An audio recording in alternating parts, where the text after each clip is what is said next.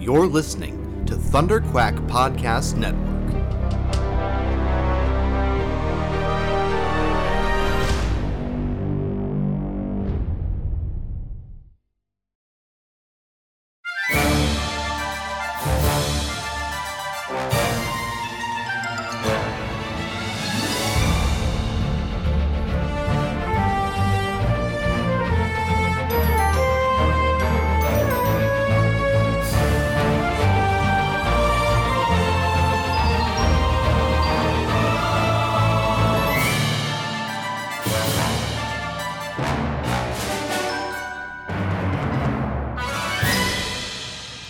Hello there, and welcome back to Force Perspectives for The Mandalorian Season 3, Chapter 17, The Apostate. I am one of your hosts, Michael Cohen, and joining me on this episode, and probably like the first half of Season 3 of Mando, we've got the illustrious Joe Hogan. Mike, did we get some Star Wars today?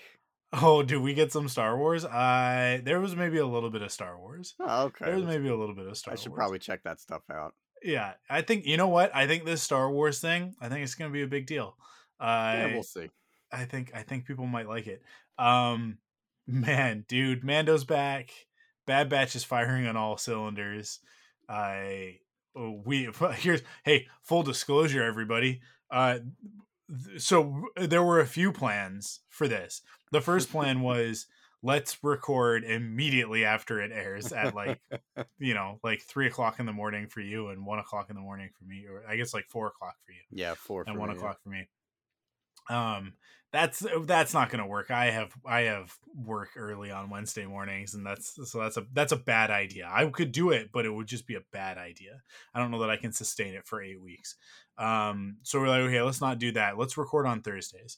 Okay, cool. We'll record on Thursday. So it's Wednesday, and we just finished recording Rebel Cells with Kyle.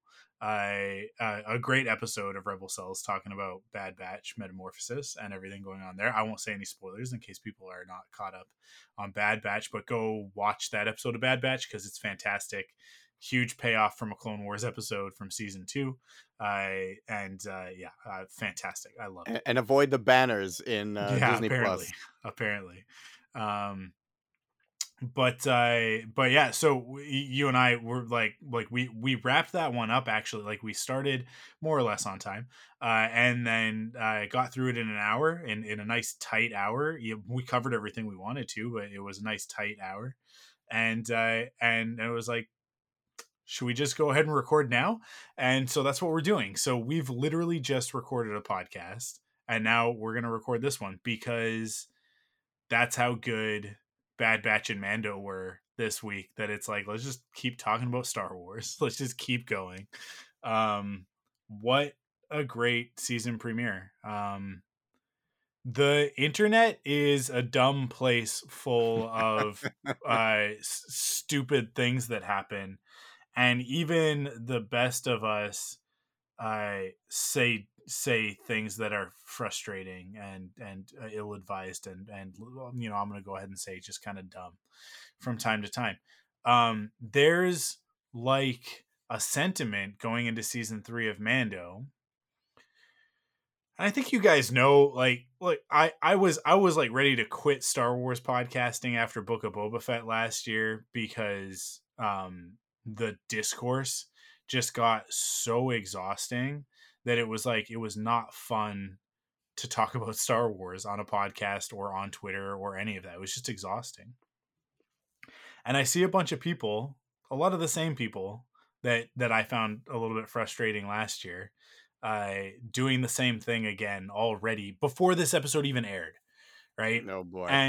And look, Jon Favreau is out there doing the rounds, doing PR, and Jon Favreau says stuff in interviews without really understanding the ramifications of the words that are coming out of his mouth.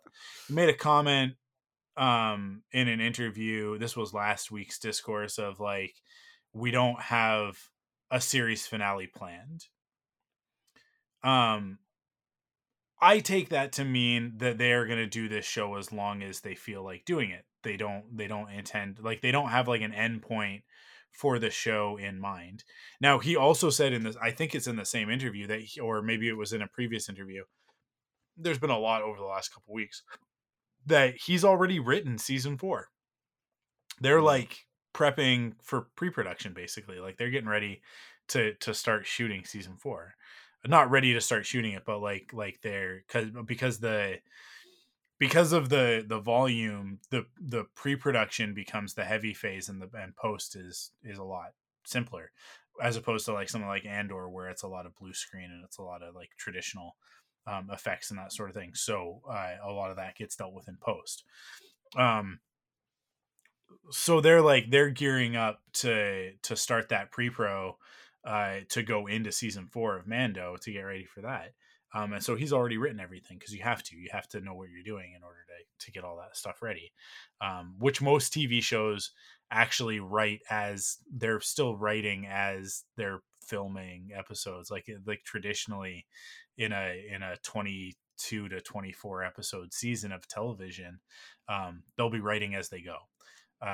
But streaming shows have kind of changed that model. Certainly the Disney Plus stuff has really changed that model a lot, where it's like you can write the whole series and then start shooting, treat it a little bit more like a movie. But in any case, he's already got season 4 done. Ahsoka is coming out later this year. Skeleton Crew is coming out later this year, which like they've made a really big point of making sure that people know that Skeleton Crew ties into all of this. And we know that it's all driving towards a big event where all of these storylines are going to come together, right? And Rangers of the New Republic was going to be a part of that as well, but it obviously isn't now. We'll talk about that. Yeah, a great I had throwaway. the same thought earlier today. Well, Yeah. last night, I guess. But we know that we're driving towards a major event, right? So it's like, I think that there's no series finale in mind, in the same way that there's no end to the MCU, right? There are phases, and I think that I take this to mean that like Dave and John, and I think at this point now Rick Famuyiwa and maybe a couple of the other sort of key players, they know. John Watts would be one of them, right? Like they know what they're driving towards right now, and that's all they're focused on. It's just like, hey, we got to get all the pieces in play and push everybody towards their Infinity War Endgame, right? And so I think like that's what we have in store. So there is a direction. I just think that it's not like if you ask Jon Favreau, like, is this a 5-season show? That he's like, I don't know. This is an infinite season show. Like, we're going to tell stories with Mando and Grogu as long as you guys will let us, basically. And then Pedro Pascal sort of supported that in an interview a couple days ago, going, somebody asked him how long he wants to play Mando for, and he's like, forever. like he sort of said it like kind of incredulous of like, why wouldn't I just do this in perpetuity? Like, why wouldn't I play this character for the rest of my life?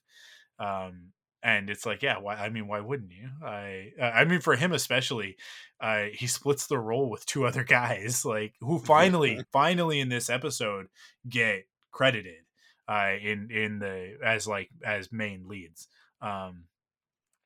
which is nice. That because Mando is a character in 3 parts. Like it's Pedro Pascal. Let me see. I have IMDb open, so this shouldn't take me long to pull it up. Maybe it will. No, there we go. The Apostate. Because it's the guys who do like the stunts. They're in the suit often more than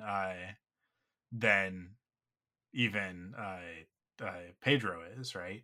Oh man. Oh, they've got them credited as, because I think Brendan Wayne is one of them, right? I honestly don't know their names, which is probably proving your point. Well, exactly, right? So interesting. I'm looking at IMDb for the first time here, and we have 2 actors playing Gorian Shard, who's the pirate leader from the end.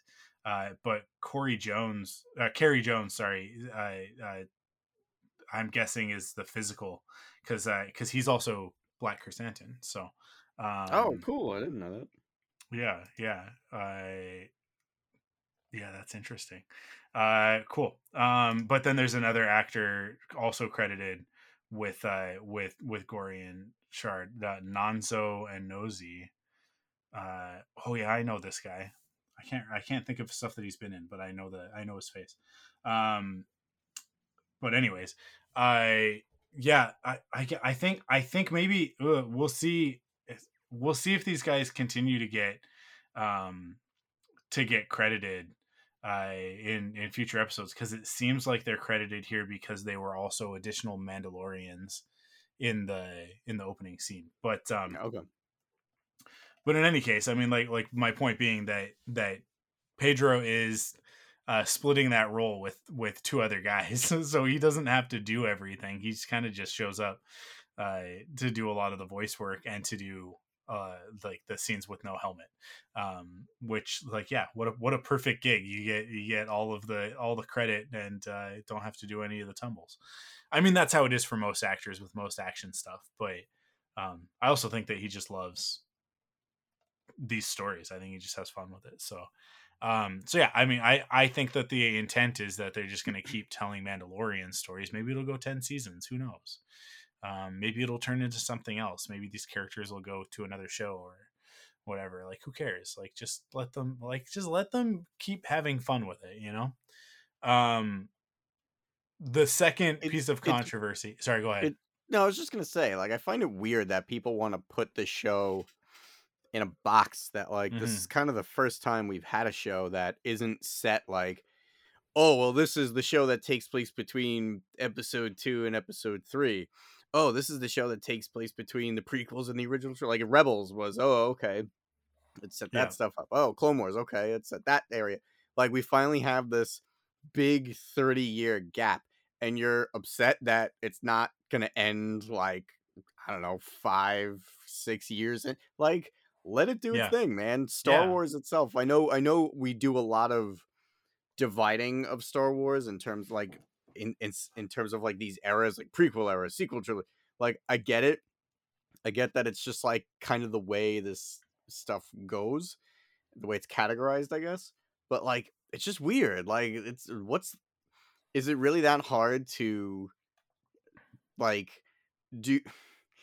I don't know, man. When George R.R. Martin, I know he's probably a bad example, but, like, when George R.R. Martin sat down to write the first Game of Thrones book, do you really think he knew exactly how it was going to end? He probably still doesn't know how it's going to end, which is not a great thing. But like, point is, like, you know, when you're first starting out a show, like, you don't have to know the exact endpoint of the show to be good. Like, sometimes it really is the journey. It's good to have a plan, but, like, and plan ahead, of course. But, like, I don't know, man. I think it's super weird that people are taking this to be this, like, weird anomaly that, like, oh, well, that means it's gonna suck when it ends. Like, I think it's more important to have something to say than it is to have a plot, you know, planned out, right? Sure. So I think a lot of this part of the discourse comes from the sequel trilogy and the nature of how that went down. And so there's a lot of people who are like, oh, it should be planned out. Well, the original trilogy wasn't planned out. The prequel trilogy was planned out to a degree, but, like, George Lucas didn't sit down and write The Phantom Menace and know that in, you know, 2 more movies that General Grievous was going to be the bad guy that Obi-Wan was fighting. Exactly. That was something that he figured out when he sat down to write. He was like, okay, well, we dealt with Darth Maul. We did Dooku. Should Dooku be the bad guy throughout it? And he came up with the idea of, like, oh, I've split Vader. I can split Vader into 3 parts, right? You've got the monster, which is Darth Maul. You've got the man, which is Dooku, and you've got the machine, which is Grievous, right? And it's like, you put those 3 things together. Like Palpatine didn't start with Vader. He tried all these different things, and Vader is actually, like, the culmination of his life's work. He's like, oh, you've got everything. You're as powerful as dangerous as Darth Maul, you're as smart and conniving as Dooku, and you're as like relentless and indentured as Grievous, right? Like you rely on me to survive, right? Like all of that stuff, and you're immortal because I'll just keep replacing your parts. I'll just, you get smashed, I'll build you again. Like he figured that out as he was going. That wasn't like the plan from the beginning, but it's also genius, right? And it's all like Luke and Leia, they kiss in the first two movies. Everybody talks about Empire, but like she kisses him in A New Hope as well. And I mean, like that one's a very platonic one, but I like he didn't know what he was doing from the outset. He split the character into two because originally Luke was a girl, and he split the character into the twins without really thinking about it, just going like, oh, I want this character to be the hero, and I don't want that to be a woman. I mean, there's probably other people giving him notes, if I had to guess, because it was the 70s. They were like, no one's gonna buy this, you got to make it a boy. And so then when he gets around to Return of the Jedi, he's like, actually, I think even in Empire he was a little bit like, I think I know where I'm going with this, but left it vague. But in Jedi, it's like, yeah, okay, this makes sense. They're twins. They came from the same character. They split from the same character, right? Like it doesn't. You don't have to have a plan as long as you know what you're trying to say, what the point of your story is. And I think that's where the original trilogy absolutely succeeds, because, he's got a message in the first one that's very like anti-establishment, these rebels and that sort of thing, and the evil machine of the Empire, and then the mysticism of it with the Force, right? And then Empire kind of carries that through as the connective tissue, but then Return of the Jedi is the ragtag band taking down the machine, right? And that's where the Ewoks come from, and that's why, like, that stuff, anybody who's got a problem with the Ewoks is like, well, then you're just not paying attention to what the movies are about. They're the whole point. Like honestly, the Ewoks are the core of Return of the Jedi, and therefore they're actually the core of the entire Star Wars trilogy, like the classic trilogy, because that's what it's all about. That like these teddy bears can take down the Empire and help destroy a Death Star because it's about what you fight for, not what you fight with, right? All that sort of thing. And then the prequels have a very clear message. They have a very clear political message that's like anti like Reagan Bush government, right? Like it's very, very overt. He's even said as much. And then the tragic romance. So it's like, for all of the faults of the prequels, they're clear. The intent is clear in all of them. Whether it executes in the direction and the performance, we can have conversations about that. But it's three things. It's that political thing, it's the romance thing, and it's the technology part of it, of like pushing the filmmaking as far as you can. And that's what makes the prequels. The sequel trilogy, JJ kind of had an idea, but The Force Awakens is a lot of cool stuff, and then a story to service the cool stuff happening. And then Ryan comes in with The Last Jedi and is like, I've got something to say, but to be fair and balanced with this, he gets a little bit hyper focused in on Rey and Kylo, and the other characters, I wouldn't say the other characters suffer for it, because I think that Poe's storyline is also really, really strong, and he has a really great message there on toxic masculinity and embracing the feminine and all that sort of thing. A man on a heroine's journey, which I think is a fantastic thing to do in a Star Wars. But I understand why a lot of boys get real upset when the women are telling Poe Dameron what to do, because he's supposed to be a hero. They get all mad about him, bent out of shape. But that's actually the point. But then Finn and Rose, like I get where people feel like that one's a little bit of a letdown. I personally like that story, but I understand why it doesn't click for everybody. But then Rise of Skywalker just has like no purpose whatsoever other than to finish the saga, which like nobody asked. No, so I think that like in light of Rise of Skywalker being what it is, people saying like, does Mando have an ending planned? I understand why they're doing that, because they want to know that we're not going to end up with another Rise of Skywalker. I think that there's a little bit of like oh, you guys are going to do this to us again. But like I would look at it from the other perspective of like defining the Rise of Skywalker as the end of the 40, at that point, what, 42-year saga. What a stupid and trivial thing to do. What a ridiculous way to hamper that story. And instead of telling a satisfying conclusion to the story that you started with Rey, Kylo Ren, Finn, and Poe Dameron in the first movie, instead you're just focused on, well, how are we going to solve this Palpatine Luke Skywalker situation, right? And so it's like, okay, so she's Rey Skywalker now, right? And Palpatine gets Kamehameha into oblivion. So like that was the solution. I mean, like, listen, they brought in the wrong writer, and that's the whole crux of why that movie is so terrible. But yeah, like, people I think are just like worried about that now, and so they're looking at Mando and going like, don't do it to us again. And I think season 2 was rocky for some people because it was just like cameo fest, and because it was introducing all of these other characters in order to build out this time period and this universe. So like, let's bring back Boba, let's bring back Ahsoka, knowing that they're going to get their own shows, right? Like, supposed to be a whole thing. It was a transition season, right? But yeah, like everybody, I don't. We're talking for like 10 minutes about this. I like it. Just, I don't know. I think everybody just needs to like chill out a little bit. This is my big thing. This is my big takeaway from like this first part of it, and then we're talking about the next thing, because I think there's some actual interesting stuff to talk about in the next thing, not just the controversy, but like the actual what was said. My takeaway from this thing that I need everybody to hear me out on is like, can we wait until the season is done before we say that the season is trash? Like, which is like, I hate that I have to say that.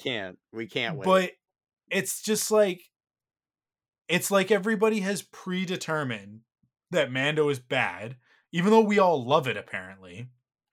We also all think that it's very bad and that it's full of bad things and that they shouldn't be doing it the way that they're doing it. And you guys know how I feel. If you've listened to any of the Star Wars podcasts that I've been on since Andor came out, my greatest fear is that everything now moving forward is going to be Andor. That's not what I want. And when we get into the actual episode itself, I will tell you exactly why Mando is what I want and Andor is actually what I want less of. Like, I want Andor to be Andor. I have no problem with it. I actually love the show. I think it's fantastic. But I just don't want all Star Wars to become Blade Runner with Star Wars locations, right? Like, because that's all that is. Like, you could absolutely remove names and locations and tell me that it's a Blade Runner series, and I would believe you. Right? Like, it doesn't need to be Star Wars in order to tell that story. It just happens to be Star Wars. And like, it's like we'll get into it, but people just like, why can't this show be like Andor? Because it's not Andor. Because Andor is a specific thing, and Tony Gilroy is a specific type of filmmaker, and he's going to do things the way he's going to do them, and it's going to be that. And Deborah Chow's going to make Obi-Wan the way that she's going to make Obi-Wan, and I think that Obi-Wan is fantastic. I think Obi-Wan is absolutely a perfect sequel to the prequel trilogy, whereas Andor is a perfect prequel to Rogue One. Like, just like, let everything be what it's going to be. Let them have their own identities, and let Mando be the ridiculous 1966 Batman version of a Star Wars story, because that's what it is, right? It's Star Trek the original series, but Star Wars, right? Like that. And people just like, they can't seem to understand that if you allow it to be what it is, then yeah, it's not perfect, right? Which, like, I also think Andor is not perfect. I think it's expertly made. I think it's a masterpiece, but it's not perfect. Star Wars, right? It's not fun. There's very little fun in Andor. It's super depressing. It gave me anxiety every week. Like it was actually rough to get through. No different than The Last of Us is right now, and I love that show too. And I love The Last of Us video games, but I'm never playing The Last of Us 2 again because I can't put myself through that mental anguish. I love it so much, but it's just, I shouldn't say again, I would never say never, but it's like I have no like draw to go back and replay that game like I do, say, I don't know, like Spider-Man on the PS4 PS5 that I've played through like 5 times, right? Because that game's super fun and it makes me happy to play it. But like, you know, like there are some pieces of media that, you know, like they're important and they're great, but I don't want everything to be that. I don't want Game of Thrones Star Wars, and I don't want war movie Star Wars where everybody just gets blown to smithereens every 5 seconds, right? Like uber, like super violence and all of that sort of thing. Like Star Wars is supposed to have weird aliens and locations and creatures and spaceships, and every once in a while throw in a guy with a laser sword that can move rocks with his mind, right? Like that's what a Star War is. And for me, Mando is like the perfect balance of all of that stuff. um and so it, like Mando and Book of Boba Fett really work for me. I think Ahsoka is probably going to be the same because it's within the same part of the universe, and I think Skeleton Crew as well, right? But I yeah, I just want people to like accept Mando for what it is and stop trying to make it something that it's not. And I think that if everybody can do that, that they'll be a lot happier and we'll get less of the like, oh my god, this dialogue. And it's like, yeah, it's all, it's been that way since the beginning. And also like let's not act like the dialogue in A New Hope is like, oh my god, this is the best masterpiece. Well, it's like, no, it's, there's a lot of gobbledygook nonsense. And you know, like Princess Leia has like 3 accents in that movie, you guys. Like let's, if we're gonna be that judgmental, like let's be that judgmental across the board and just suck the fun out of all of this. Or we could love this for being dumb Star Wars, just like we love that for being dumb Star Wars. They get dropped into a trash compactor on a battle station that can blow up a planet, and for some reason there's a weird tentacle monster in it. Why? I don't know. Ask Pablo. I'm sure he's got a thing about like in this one book in 1987, somebody was like, it eats all of the organic waste so that they don't have to worry about that, right? So that's why the Dianoga is in there. Or somebody flushed it down a toilet. Who knows? Who cares? It's really cool when they're in there and they're like, I think something's in here with us, guys, and then it tries to eat Luke, right? Like it's fun. It's an adventure. Let it be a fun adventure with stupid stuff like a tentacle monster in the trash compactor. Anyways, just Yeah. love Star Wars for what it is. Stop trying to make it something else. You know? I don't know. People suck. Yeah. And that doesn't mean said that it- we can't be critical. I think that both of us are going to have some stuff to say about this episode that's a little bit Yes. like, yeah, okay, there's some weird choices. And But most of my criticisms are for the opening scene, so I'm sure I will sound very negative. But like, Oh, really? whatever, Okay. man. Oh, that's interesting because I love the opening. I Let's love it, but- before we get into the episode Okay. proper, Okay. let's quickly talk about the 2-year thing. So the other thing that Jon Favreau said in an interview, actually during the roundtable interviews, and we'll give credit to Sky Talkers, a great podcast about Star Wars, because it was I think it was their question that brought it up, or it's their video got sourced.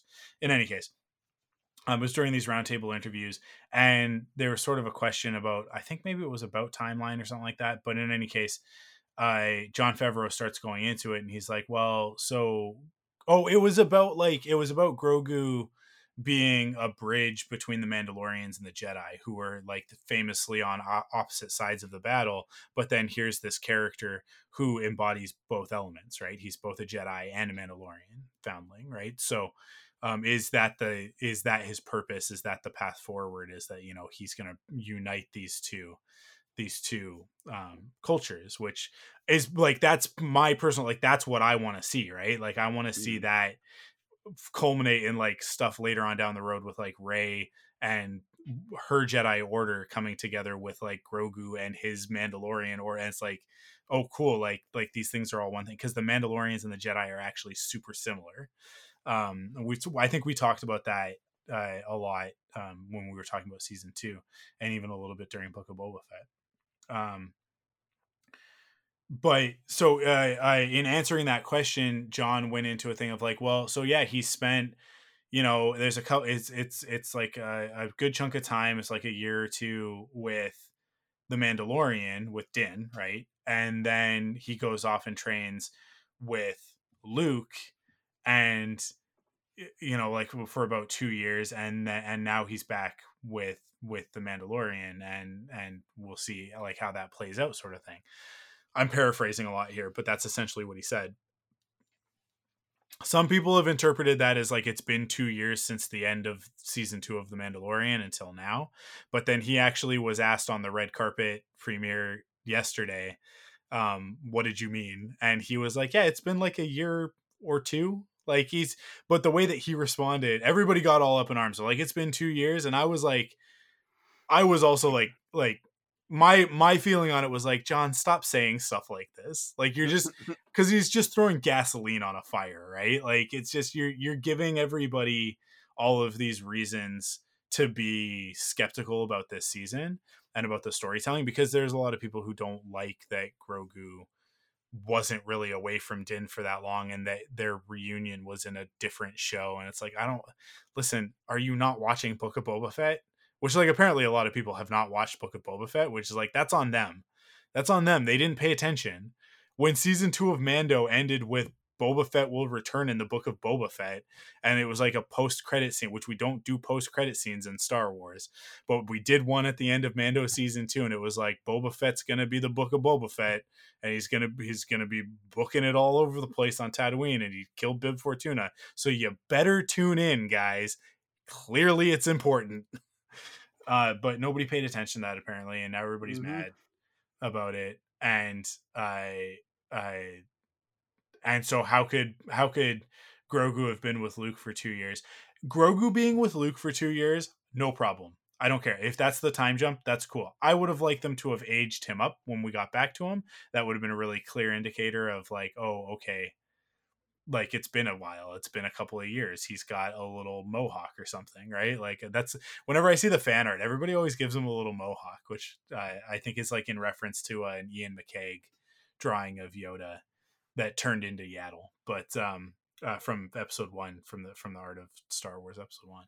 But I that's often the case, and it's like, I want us to get to teen Grogu. Like, I want to get there faster than we are. Because I want to see him wearing like his little Mandalorian armor with a robe and have a lightsaber, right? His little Tar, not, is it Tar Vizsla? Yeah, Tar Vizsla is the one who built the dark saber, right? Yes. Yeah. Yeah, little green Tar Vizsla. But in any case, like, we didn't, you know, that's fine. Din wandering the galaxy trying to find the armorer for 2 years, I also totally buy. He doesn't have a ship. He had to walk and take the bus everywhere. And he's like trying to track down the covert, which is like they're called the covert. Like, they're hiding, you guys. It took them 2 years to find the armor, or roughly, right? Because we don't really know what the, you know, like it's Star Wars. Time is meaningless. Sometimes you'll read a story and they're like, yeah, in A New Hope, it took like 3 weeks to get to Alderaan from Tatooine. And then in other ones, you're like, no, it's like the time it took on screen, right? And it's like, does it matter? Does it? So, well, but then Luke had longer to train with Obi-Wan, and then it makes more sense. It's like, stop worrying about these Jedi training. It is not that big of a deal. It's fine. Well, and Luke was on Dagobah for several months over the course of Empire, because Han and everybody on the Falcon had to use sublight to get to Bespin, and it's like, fine, whatever, guys, if that helps you sleep at night. Like, I don't think that it ruins the story either way. so time is really quite meaningless. The only place where 2 years doesn't make a lot of sense for me is that like we end Mando season 2, presumably like Boba circles back around after Luke leaves, coincidentally just missing each other by a couple of minutes on both sides, right? Because we can't have those two characters recognize each other and be like, wait a second. He picks up Fennec, and then he's like, cool, got my armor, got my ship, cleared my life debt with Din. Let's go kill Bib Fortuna and take Jabba's palace, right? Like, because that's like the next thing they're gonna do. I was saying to Crystal, I'm like, maybe they stopped for a space burger, maybe they went to a spa for the week because they were like, it's been rough, you know, whatever. Maybe they did like cruise around for a month. They had to go find a Bacta tank so that, you know, Boba was not quite so in such rough shape. Although that wasn't really indicated in Mandalorian, and it was really something that only came up in Book of Boba Fett, but that's fine. It's a bit of a retcon. Who cares? In any case, like, I have a hard time believing that everything that happens in the course of Book of Boba Fett between the end of season 2 of Mando and when Din shows up, right, on Tatooine, and Fennec is like, hey, you gotta come help Boba, and he's like, I'm gonna go do one thing first and then I'll be right back. That's how it happens, right? She shows up at the end of the Naboo Starfighter episode to give him the offer, right? Yeah. So it's like, so we're talking about the first 3 episodes, which don't take place very much in the present day because they're mostly the flashbacks. And then one episode, or is it 1 or 2 episodes before we've got like the Black Chrysanthemum episode? I guess, yeah, because the Rancor is introduced at the end of the. It's been a while since I watched Book of Boba Fett, right? But we got like the episode that kind of focuses on Black Chrysanthemum a little bit, and then I think maybe there's one more, and then Din comes in. But in any case, like there's not a lot of story there unless you're telling me that like Boba was going into that Bacta tank for like days or weeks at a time, right? Like that was the situation. Which is possible. I mean, like, if you want to retcon it and tell me that, then I'm like, okay. It's just like there's not a lot of story. There's not 2 years worth of story in the first 4 or 5 episodes of Book of Boba Fett, right? So that's where it doesn't make any sense for me. But also, you know, it also is completely irrelevant to the story. It's like it actually doesn't matter. Like, I think like that was what I tweeted was like the good thing about the show not making it clear that 2 years has passed between in the time that Din and Grogu have seen each other is that it will continue to not be clear as the story goes on. Like, it's not gonna, the fact that it wasn't clear before isn't going to affect the story moving forward because it's not clear, because it's not important to the story at this point, right? If it becomes important, they'll talk about it. But yeah, I think like everybody needs to settle down. Dude, and just like, sorry, go ahead. No. I've been ranting, so you go ahead and talk. It's just like it's exhausting. Like we've said this before. Like the best and the worst part of Star Wars sometimes is just the fandom. I love being into Star Wars when Star Wars is good. I don't lose any sleep when I don't enjoy Star Wars. Yeah. Because the next thing is going to come along and maybe the next one will be for me. Okay, whatever. This isn't like the prequels where, okay, we just saw episode 2. I didn't really like it. Now I got to wait 3 years for the next like real Star Wars thing. Like, oh, there'll be some cool video games. I'm sure there'll be some fun comics and everything. But the next actual George level Star Wars really truly expanding the mythos is 3 years away.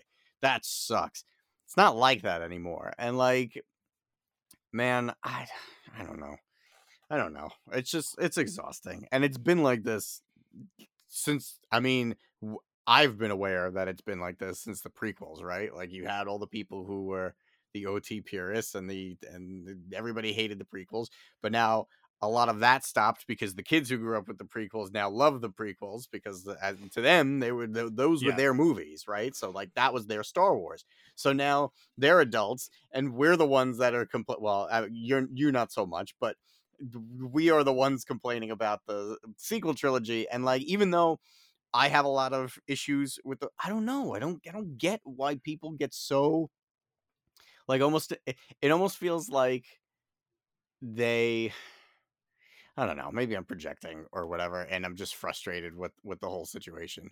But it's almost like when they don't like Star Wars, people view it as like an attack on their identity because of how important Star Wars is to them. Yeah. No, that's exactly what it is. I've talked about that a lot, and I actually tweeted something this morning that that is along these lines, right? So I tweeted out hey, just a reminder that Star Wars is dumb, right? Like one of the guys hangs out with a big talking dog that doesn't talk English. That's dumb. That's dumb. I love it, but it's dumb, right? And you know, like a big round space station blow up planet, guys. Big laser blow up planet, guys. Okay, how do we stop it? Little torpedo blow up big laser. Okay, how does that work? Use the Force. What's the Force? Magic. Okay. All right. Like when you break it down, Star Wars dumb. Star Wars very dumb sometimes. But it's also like that's the charm, right? And so when I make that analogy of Mando being 1966 Batman, that is not a dig, right? When I say it's 1966 Batman or Star Trek the original series, look, I love the original series. I love Next Gen. I love Discovery. I love Strange New Worlds. I mean, Strange New Worlds might be my favorite, but like because it's got everything that the original series had. It's got all the charm and the wonder of that with all of the technology that we have nowadays to tell those types of stories, and it's the perfect melding of the two. And I should do a podcast about Strange New Worlds, but when do I have the time? But I love that show so much, so maybe I'll just leave it and it'll just be pure and I can just enjoy it. But anyways, like when I use that analogy, what I'm saying is that like it's Batman 1966 is fully aware of how stupid the concept is of a man who dresses up like a bat to punch clowns in the face. You know what I mean? Like Batman is dumb, you guys. Batman is dumb. The Batman. Go listen to Carl Leclerc from the Wampus Lair. He's got a new podcast, The Bat and the Cat.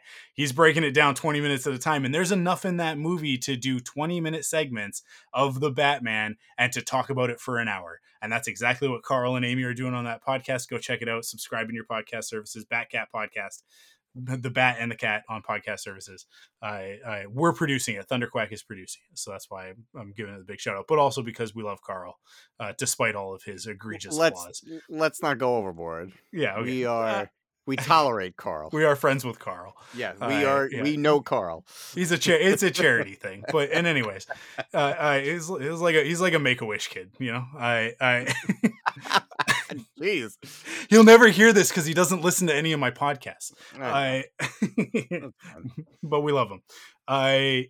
But like the Batman takes the subject matter seriously enough that you can break it down into 20-minute chunks and talk about those 20-minute chunks for an hour. Easy, because Matt Reeves is a genius director, just like Tony Gilroy is a genius writer and director. And that's why Andor is like that takes it so seriously, can do that. But then also, like, Batman 1966 is perfectly valid looking at Batman and Robin and going, like, why is this dude hanging out with this younger dude? And they put on these weird outfits and they go and they punch bad guys. Can't the police do this? No, because the bad guys are ridiculous. This one guy's like, hey, I'm bald. I'm going to call myself Egghead. And everybody's okay with it. Everybody's fine with it. Another guy's like, I'll put question marks on my outfit. I'm the Riddler. My whole thing's going to be riddles. Is that a crime? It's like, no, I'm going to steal stuff and then I'm going to leave a riddle. Okay, so there's the crime. What's the riddle for? So that Batman can catch me. Why would you do that? Why would you put a riddle to tell Batman what you're going to do so that he can catch you? I don't know. I just think it's more fun that way, I guess. Like, it's so dumb, and I love every single second of it. And every time I'm watching Batman 66 and and Batgirl rolls across the screen on her bat cycle, I'm like, this is going to be a killer episode because Batgirl's in it. Is Batgirl a great character in that show? Not really. It's just different from the other one, so I get excited, right? Like, it's just like the whole thing is just so dumb. And Mando exists. Not it's not as like arch and pointedly like ridiculous as Batman 66, but it is definitely Star Wars that looks at Star Wars and goes, this is weird, you guys. It's really weird that this knight in this shiny armor hangs out with this little frog dude that can do magic.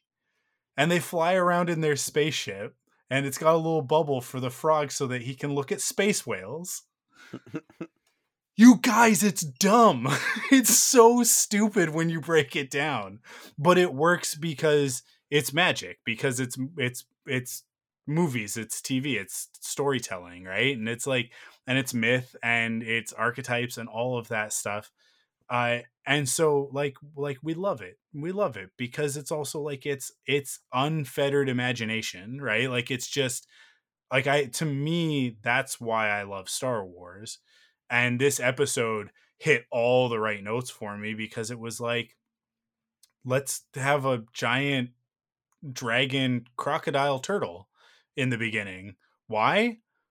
I don't know, because it'll be really cool to see Din blow it up with his N1 because he's got that N1. Let's do something with it, right? And it's like, it's just an action set piece to open up the episode and go like, hey, remember last season when he killed a dragon? He's going to kill another one now. Din Djarin, Dragon Slayer. Like the dude's just, he's racking up points. It's just like, that's fun. That's fun. And yeah, you can be reductive and call it playing with action figures. But to me, it's like, I don't know, like I've spent a lot of time both as an adolescent and an adult playing with my Star Wars action figures, you know, like that's sometimes it's literal action figures and other times it's drawing and other times it's just talking with my friends about this stuff. But like all of it's just playing with action figures. And so like, why does that have to be a bad thing? And yeah, the story needs to be tight. The story needs to be good. The characters need to make sense. I agree with all that. But like, let the dialogue be weird and stilted from time to time. It's fine. I think it gives the show character. I think, you know, like people speaking in a way that we don't speak naturally. It's like, yeah, this is a show about space wizards, you guys. Like Obi-Wan never said anything normal, and that was one of the jokes, right? Like that was the is like damn fool, I knew you were gonna say that. Who's the more foolish, the fool or the fool who follows him? And it's like, what's happening right now? Like Han Solo's like, who is it? Like he says it later. He's like, where'd you find this old crazy dude? Like why am I here right now dealing with this? And then his dog says something and he's like, yeah, I agree with my dog. And it's like, this is what Star Wars is and always has been. And I think it's actually like delusional to pretend that it's not. That's my opinion of it, is that like I think it's actually quite ridiculous because Andor exists now to be like, now it all has to be self-serious at all times. But even Andor is like, here's space cereal, you guys. We named the guy Cyril Karn, and then one of his defining characteristics is that his mom feeds him Cocoa Puffs, space cereal. Cyril Karn, Cereal Karn. He's just eating cereal. He's eating space cereal, you guys. Even Andor does get that Star Wars is dumb, right? We're making these cogs. What are these cogs for? I don't know. It's like a metaphor for the Empire because the logo is a cog. And then at the end of the season, they're just making cogs because it's going to take 10 million billion cogs to build a Death Star. And here's a bunch of robots putting those cogs into place, right? Like, so dumb, so silly. Not on the nose at all. So stupid. But at the same time, like, man, what a moment in that, like, that's like a post-credit thing, right? Like, what a moment at the end of season 1 of Andor when we see the Death Star and like we're pulled in and we see the cog and we see these robots and they're putting the thing, and then we pull back and we knew the whole time that they were building pieces for the Death Star because we're not idiots, right? but like then to see it and like pull back, and it's like it's going to take a lot of these things to build a Death Star, so we better put a lot of prisoners in these prisons, right? And it's like, and we're going to tell the story of why that happens and how fascist regimes suck and I thought authoritarianism is the worst. And it's going to be super depressing and a real bummer, and you're going to have a lot of anxiety while you watch it, but it's going to be real good. And that's the thing, that's not the Star Wars that I want. I want wom wom wom laser swords and pew pew spaceships. Like that's what I want, and I want crocodile dragons.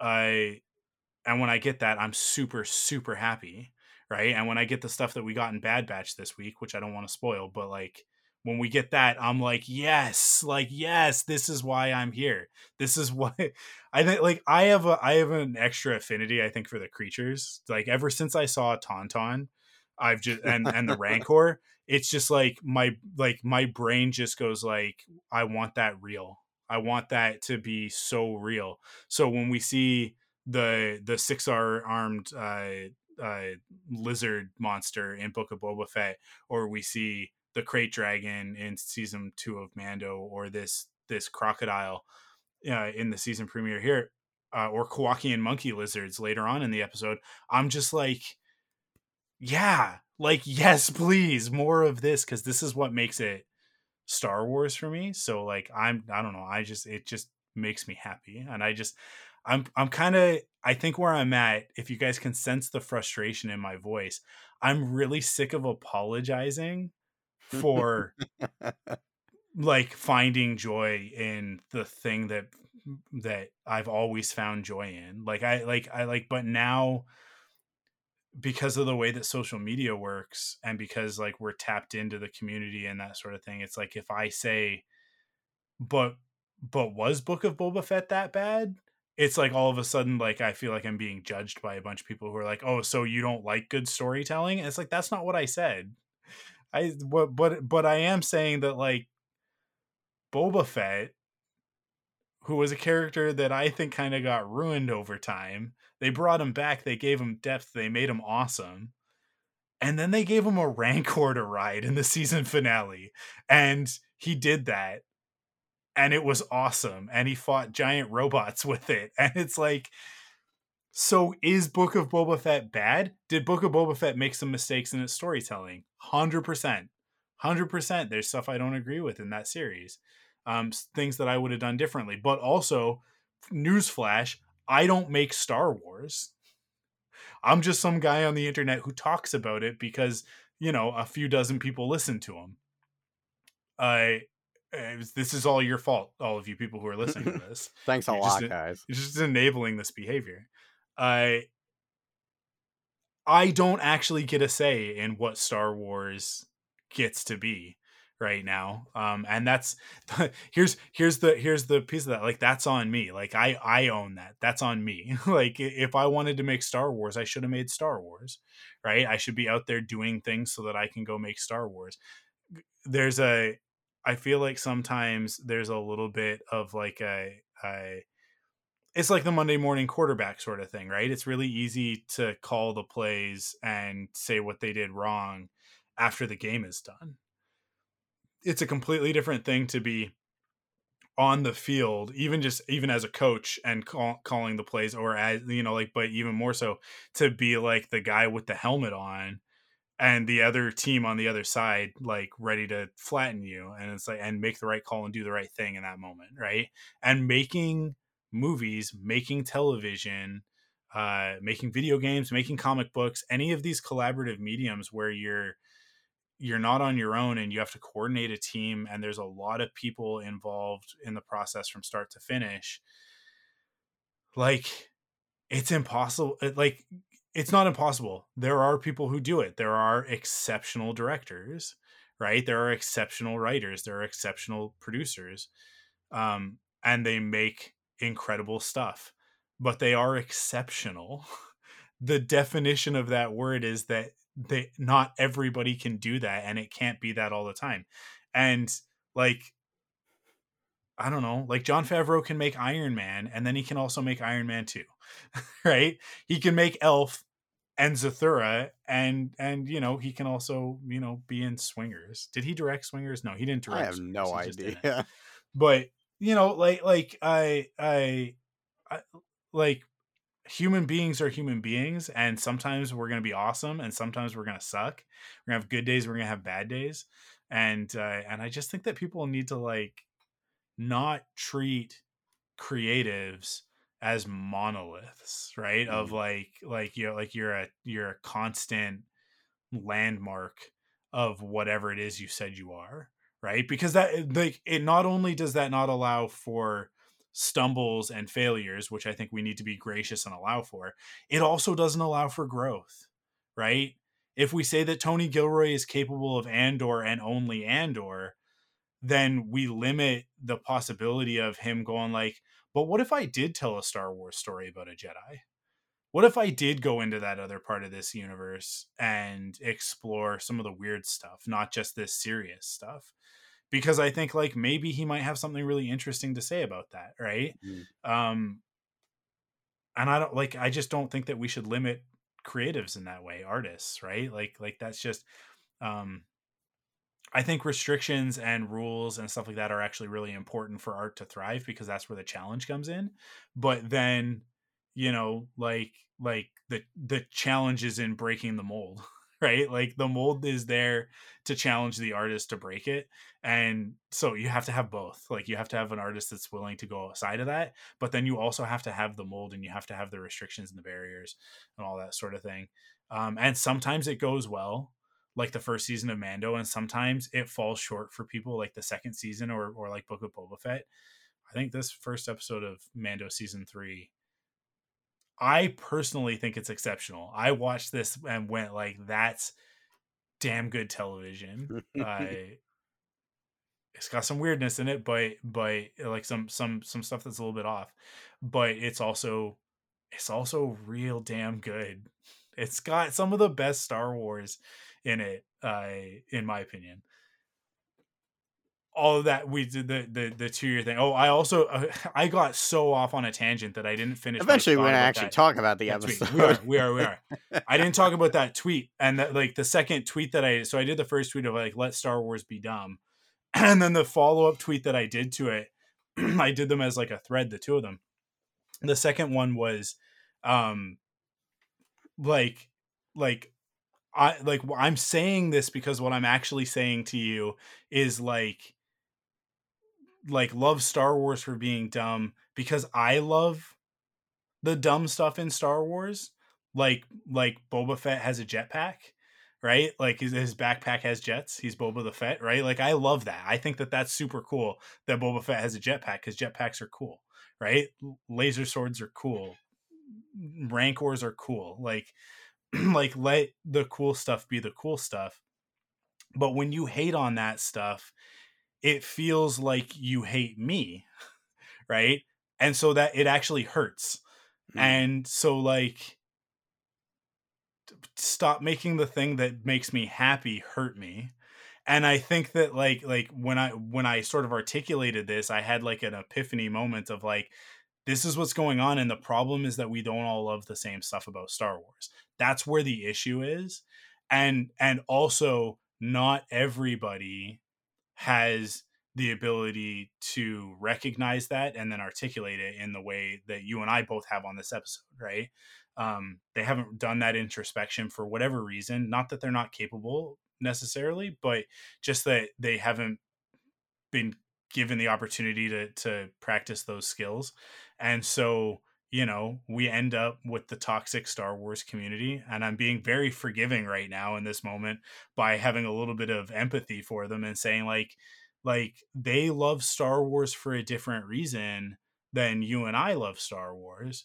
Mhm. And when we get mad at them for that, they get mad at us. And now, like, listen, a lot of those reasons are based in systemic racism, or sexism, or other forms of oppression and targeting of minority groups, and you know, stuff like that. And that's where the toxic stuff gets problematic and is something that we have to fight against. But and when I say fight against, what I mean by that is to ensure that Star Wars and the community is always inclusive and that we defend the people that get attacked. That's being said as a couple of white guys on this podcast talking about Star Wars. It's kind of our job to make sure you form a protective barrier around those people that the jerks are going after, right? And say, no, that's not cool in this community. We accept everybody because Star Wars is for everyone, right? Hell yeah. But also, like, I think it's also really important, in order to fight that fight in the right way, in the way that a Jedi would do it, is to understand why they are so upset, so upset. And they're wrong for being upset about some of the things that they're upset about. But at the same time, like, let's recognize that it's a fear response. Like, it's a whatever trauma or bad feelings they've got there. When we launch into certain things, like, they feel threatened and then they attack, right? So it's just remembering that there are human beings behind all of those trolls. They weren't always trolls, or maybe some of them were. I don't know. Maybe some people just come out that way. But I like, I don't know. I just had that moment when I, like, recognized why, because this is the reality of it. My friends that I actually, like, quite like, and in some instances even, like, love and consider almost like family, some of these people are saying some things about Star Wars that really hurts me, because it's stuff about Star Wars that I hold dear, right? And I know that for some of them, they're saying it because they're using a critical lens and they want to talk about these things on a higher level and that sort of thing, and I can appreciate that. But then also, like, when you go into it with that, I'll bring it back to one of my favorite quotes, which is when Qui-Gon says to Anakin, "Your focus determines your reality," right? Like, he's telling him, stay in the present, stay here and now. Don't worry about the future. Don't regret the past, right? Like, your focus determines your reality. But I think in a broader sense, like, it's like, your focus determines your reality links up with what's in the cave, only what you take with you, right? Mm-hmm. When your focus is criticism and that's what you go into the episode with, you're gonna come out the other side with criticism, Sure. right? Yeah. As opposed to what I am trying to exercise, and it's very difficult because of the discourse and because I'm terminally online and can't help myself. But what I'm trying to, like, sort of separate and compartmentalize is, when I sit down at midnight on a Tuesday to watch this episode, what am I here for? Why am I up at midnight? Why am I going to be tired all day Wednesday? If not because, like, this is going to bring me joy that's worth it. Like, this is, the juice is worth the squeeze, right? So, like, my focus determines my reality. I go into that episode and I go, like, let's get some Mando. Like, if I get some rad Mando moments and I get some cute Grogu, and if Grief is like, he's Mando, if he does that one time, which he does, he's going to, it's guaranteed. But if he does it one time, I'm happy, because that's what I'm there for. Dude, right? These are the things that make me happy. I love his vocabulary. Like, I love every time he, like, steals the scene for me every time he's in it. He's so good. And listen, when we started Mandalorian back in 2019, I hadn't watched all of the Rocky movies, so I didn't have the full appreciation for Carl Weathers that I do now, because now I've watched all the Rocky movies, and, like, you know, between that and Predator and Arrested Development and Happy Gilmore, it's just like, he is one of the most underrated actors in Hollywood. I think he's just like so underrated. It's ridiculous. But yeah, he's so delightful. I love the transformation of this character from where we met him to where he is now. He's the same but completely different. High Magistrate. You know what though? So good. 2 years. Yeah, 2 Been years. 2 years, and look at Navarro, That's look at him, like, listen, it makes sense, man. it does make sense, doesn't it? And that was one of the things that I was gonna say when we got there. But like, yeah, look at Navarro, look at how it's changed, look at how he's changed. It's been 2 years. It's Mhm. definitely been 2 years since the mission to rescue Grogu. That's I believe it. I want to see I I need them to give me a little bit of Book of Boba Fett explanation of like how long that actually was. Or I don't actually.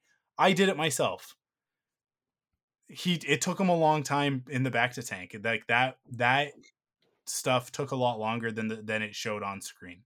And that's fine. That's fine. There were time jumps in between episodes. It's fine.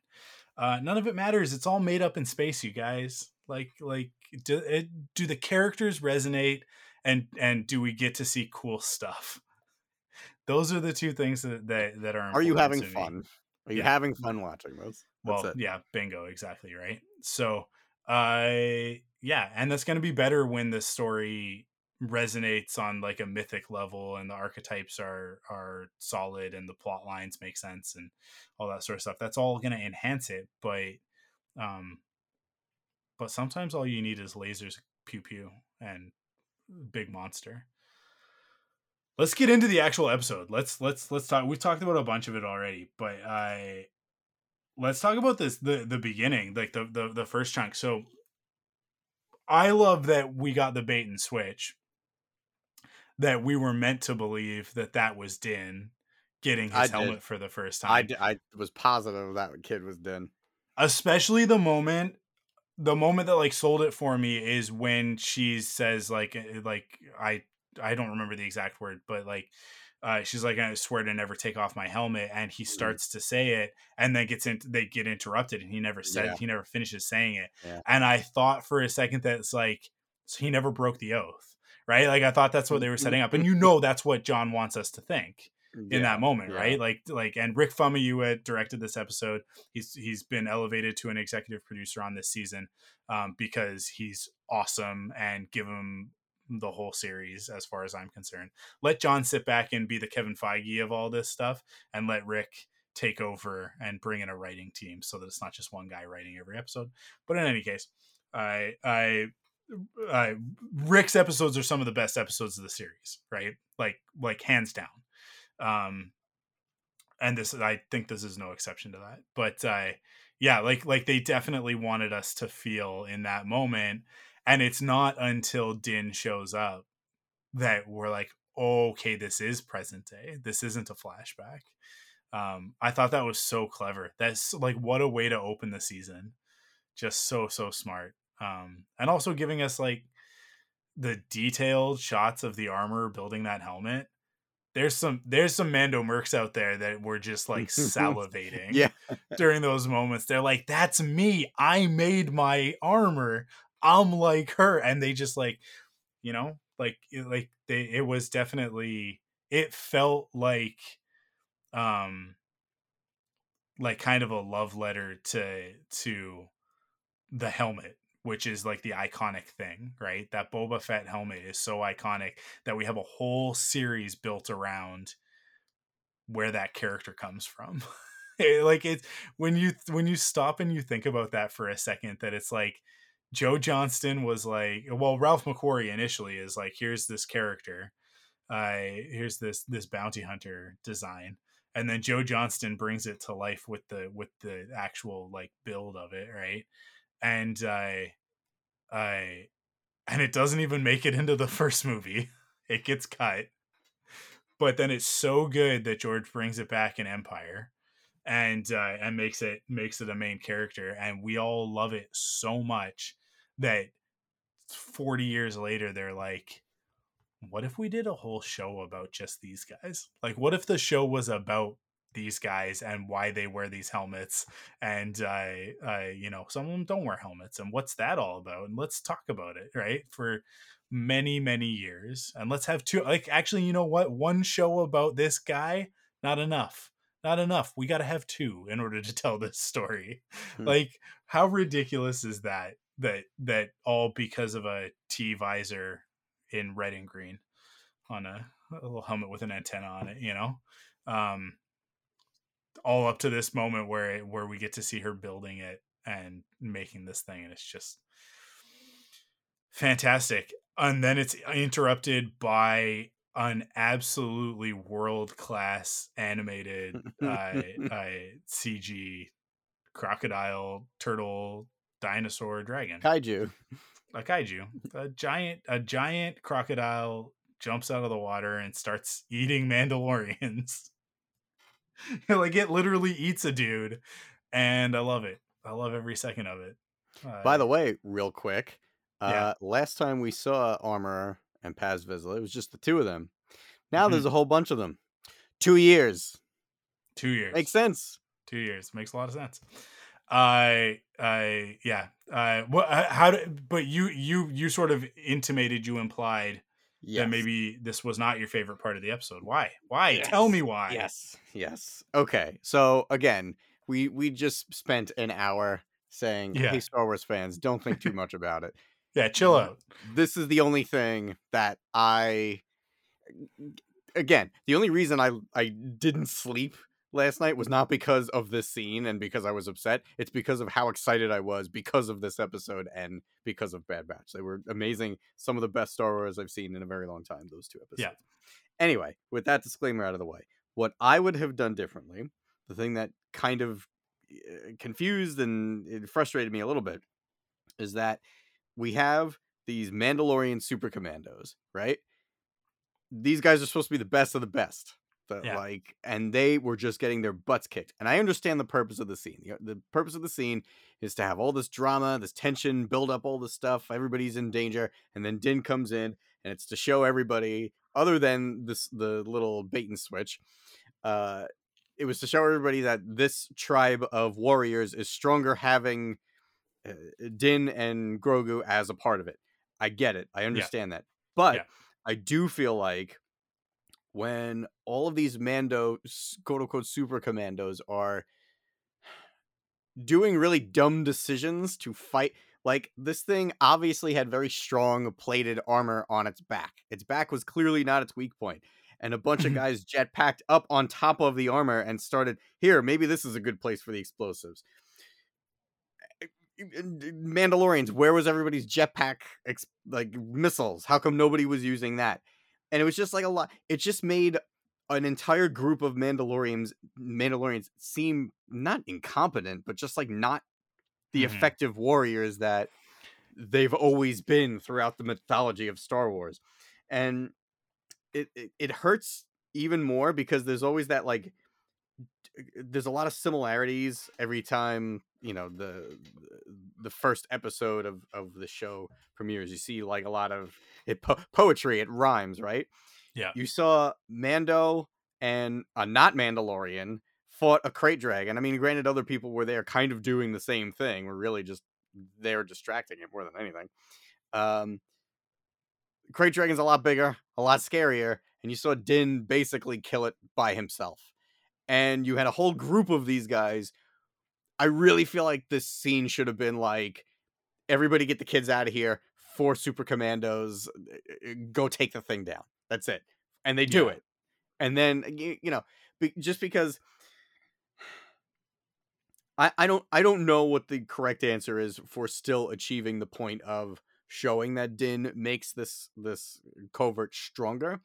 But I also have a problem with them bringing him back right now in the first place, because it feels like the only reason they did that is to reiterate a scene that already took place in Book of Boba Fett and was literally just like, there was nothing said was different.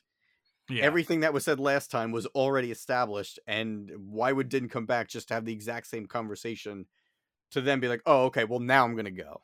Like, why didn't he just go since last time? So all of that, I guess, so I was really complaining about the first scene, but it's really this like 2-part thing where for me, it didn't have the impact that I think that they were going for.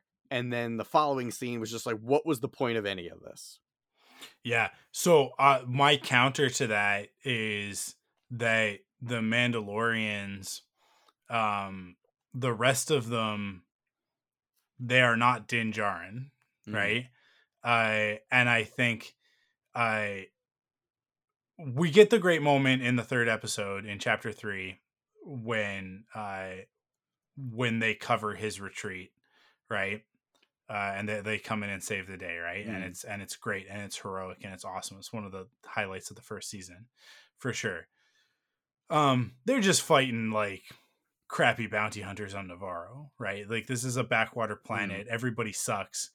Din is like leagues ahead of all of those bounty hunters. They all hate him for it, right? Grief says as much. It's like, oh, he doesn't say as much. He literally says it. He's like, they all hate you because you're so good at your job, right? And then he goes underground and Paz is like, I hate you too. So like all the Mandos underground also hate Din because he excels, right? Like, Din Djarin is the hero of our show. He's also Arthur, right? Like he's King Arthur. So like, he's special. He's been chosen not by the Lady in the Lake, but by the Force through Grogu to serve a higher purpose, right? In the same way that Rey is chosen by the Force, in the same way that Luke is chosen, that Anakin is chosen, etc., right? Like, I truly believe that like Din and Grogu being together is because Din is meant to unite Mandalore. He's meant to bring back what Mandalore was before they splintered into the pacifists and the Death Watch, right? Like, before they were defeated by the Jedi, before the wars, before all of that stuff. Like I think that over the course of the series, we're going to get back to a point where it's like Din and Grogu represent something that like Mandalore was like the Mandalore, the first Mandalore was truly about, right? And we're going to learn what that is over the course of this story. And so he is, I'm going to use the word exceptional again. He is exceptional compared to the rest of the covert. He stands like above the rest of them. So even Paz Vizsla, who I would say is like the next one, right? It's like the Armor and Paz are meant to sort of represent the next tier of Mandalorians. And maybe even Paz is almost strong enough to fight Din, right? But he's not. We've seen Din defeat him in single combat. That's where that stands, right? Maybe the Armorer could take Din, but I don't think that we'll ever need to see that. So I think that what this scene does is it reestablishes that not only is Din more powerful because of his because of his friends, because he took his helmet off, because he's an apostate. It's actually not a weakness, it's a strength, right? Because he doesn't solely rely on the covert, and because like Mandalorians are meant to be resourceful, not stuck in their ways. These guys are so busy with their ceremony that they're attacked by, like, they're so into their religion, they're such zealots that they like, she knows what's happening right before it happens, which means that they're fully aware that where they are is dangerous, right? And so, but they're like, well, but we got to do the ceremony. The ceremony has to happen this way. This kid's got to get his helmet, and we've got to put the helmet on him, and we got to say all the things. And so they put everybody in danger with this crocodile thing because of their religious zealotry. And so I think they're lost, right? The covert is lost. The what are they called? The Children of the Watch, right? They're adrift, and they have been the whole time. And Din stands apart from them and always has. He's the one that gets to go up onto the surface and be a bounty hunter because he goes out there and he brings back the stuff that the rest of the clan needs, right?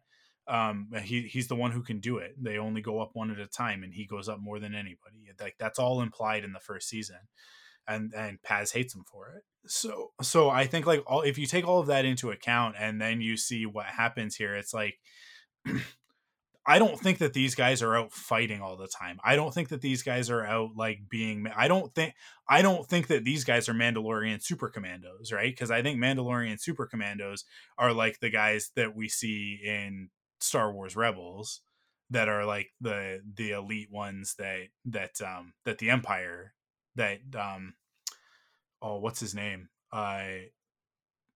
Gar Saxon Gar Saxon, yeah. leads, right? That was like who like and that were with Darth Maul and like all of that stuff, right? Right. Like That those are I actually have a question for you. yeah. When was the schism with the Children of the Watch? Like when did they split off? Because originally I thought that they were supposed to be the splinter group from Death Watch, that they were the Maul's commandos, but like I don't think that makes sense. I think you're right that those are the I Imperial I Mandalorians. think I think what no, I think what Bo-Katan says in this episode establishes that the Children of the Watch splintered when the rift between the pacifists and the warrior clans happened. Like I think it goes back that far. And I think that like you have Clan Vizsla who like maintained the old ways of like the ruling class of Mandalore, and then you had these religious zealots who when this happened went off and were like no, like we're like it's like the difference between like I would look at like the pacifists as like Protestants, and then you've got the like the Death Watch are like Catholics, right? And so it's like they vehemently disagree Right. about Yeah. some very core things about the same religion, and then you have Baptists who are like Protestants and Catholics will agree that like evangelicals are a problem, right? Like not to get too religious political, but because I'm painting with very broad brushes here, and I don't want to alienate anybody. But as somebody who grew up in the church, like this is how we understand it, right? And I am Anglican, so that's Protestant.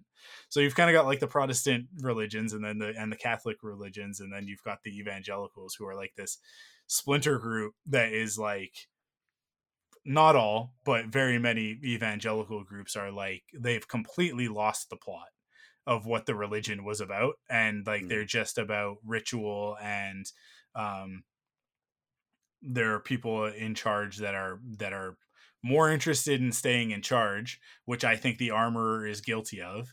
She is much more interested in the hierarchy that they have and her being the leader than she is in what's actually best for the Mandalorians, right? Because she cannot see past her own visor, basically. For that like what they're doing is actually they are actively killing themselves by adhering to these old ways, right? But then on the other side, you've got Death Watch who only serve power. And so like we're kind of jumping around in the episode, but like what Bo says is like you got the dark saber, they took off.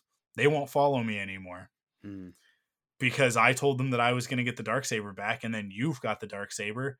Go wave it in front of them. They'll all follow you to their deaths, right? Like she's like that's all they care about. All they care about is power.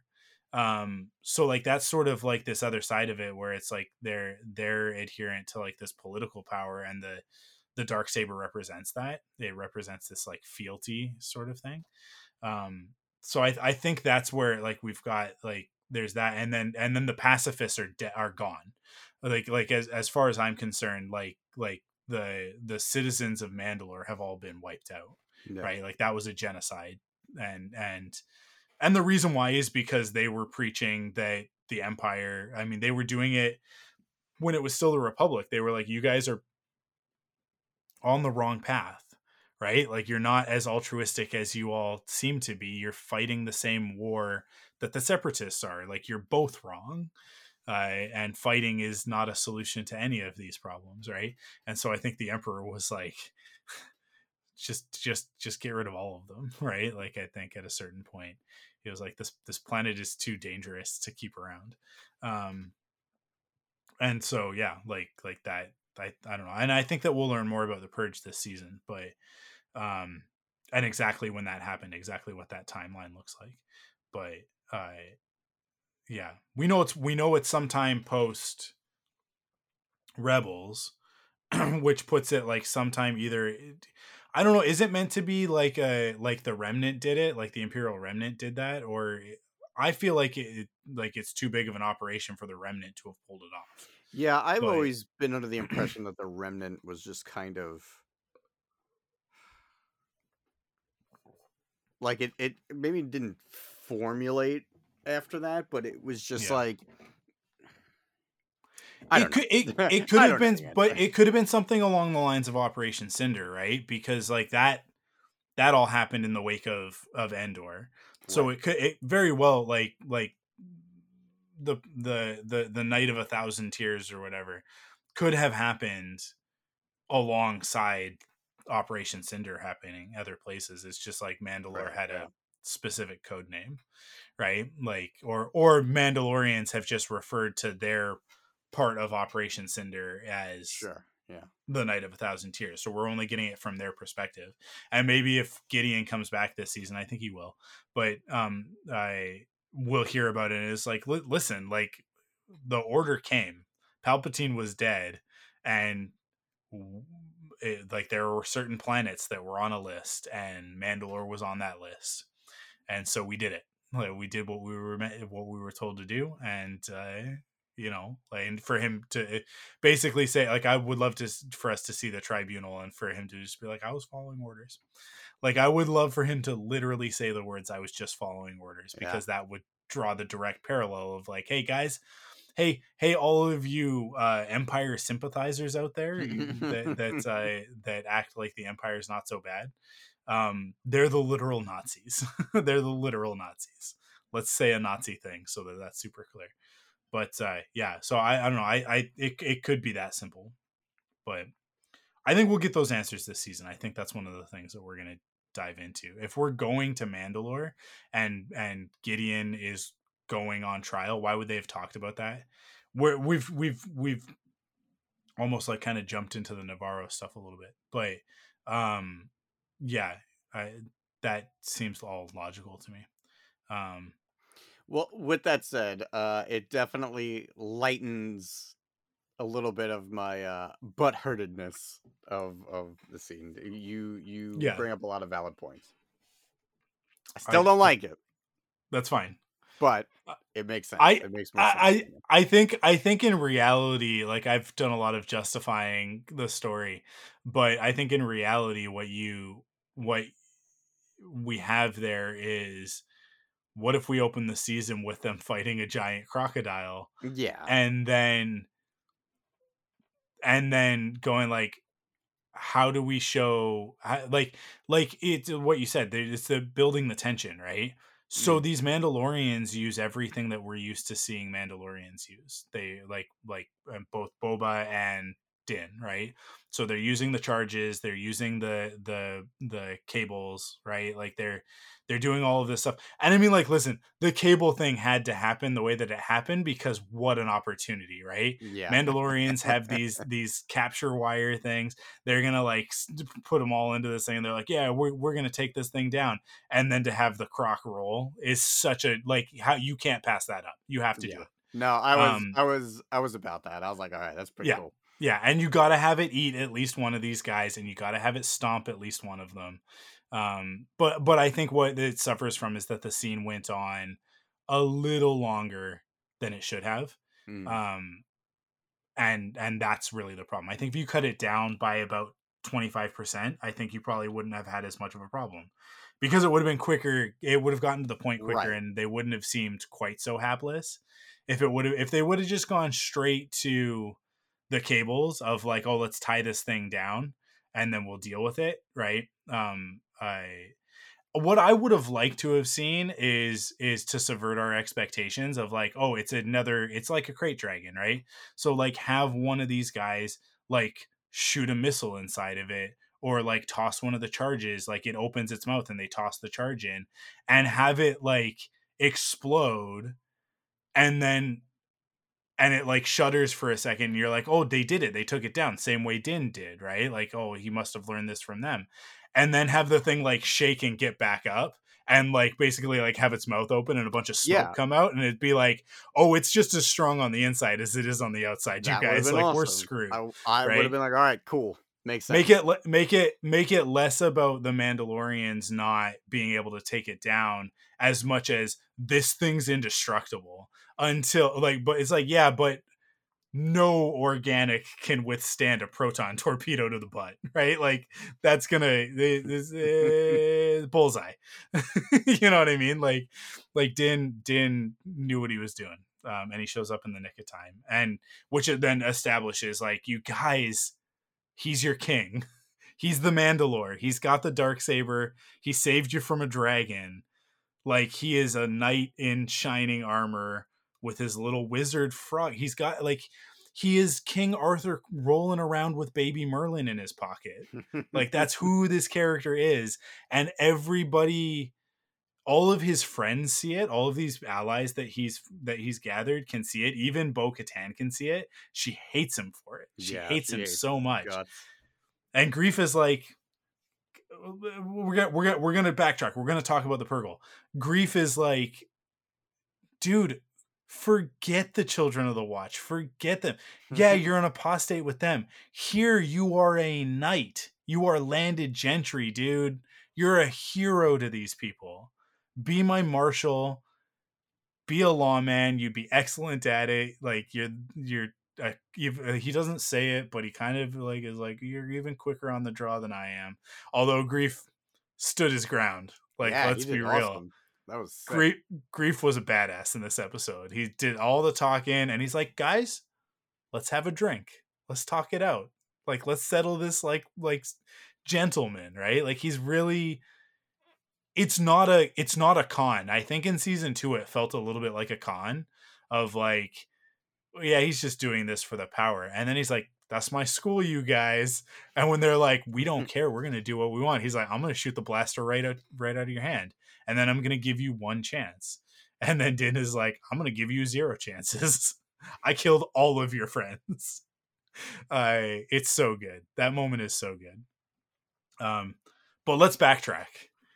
There's a wonderful transition scene here that is, for anybody who's got a problem with The Mandalorian, I say to you, like, the show is pure magic. It is pure magic, because the Purrgil are one of my favorite things in Star Wars. Like full stop. They're like, I as a kid, I was obsessed with whales.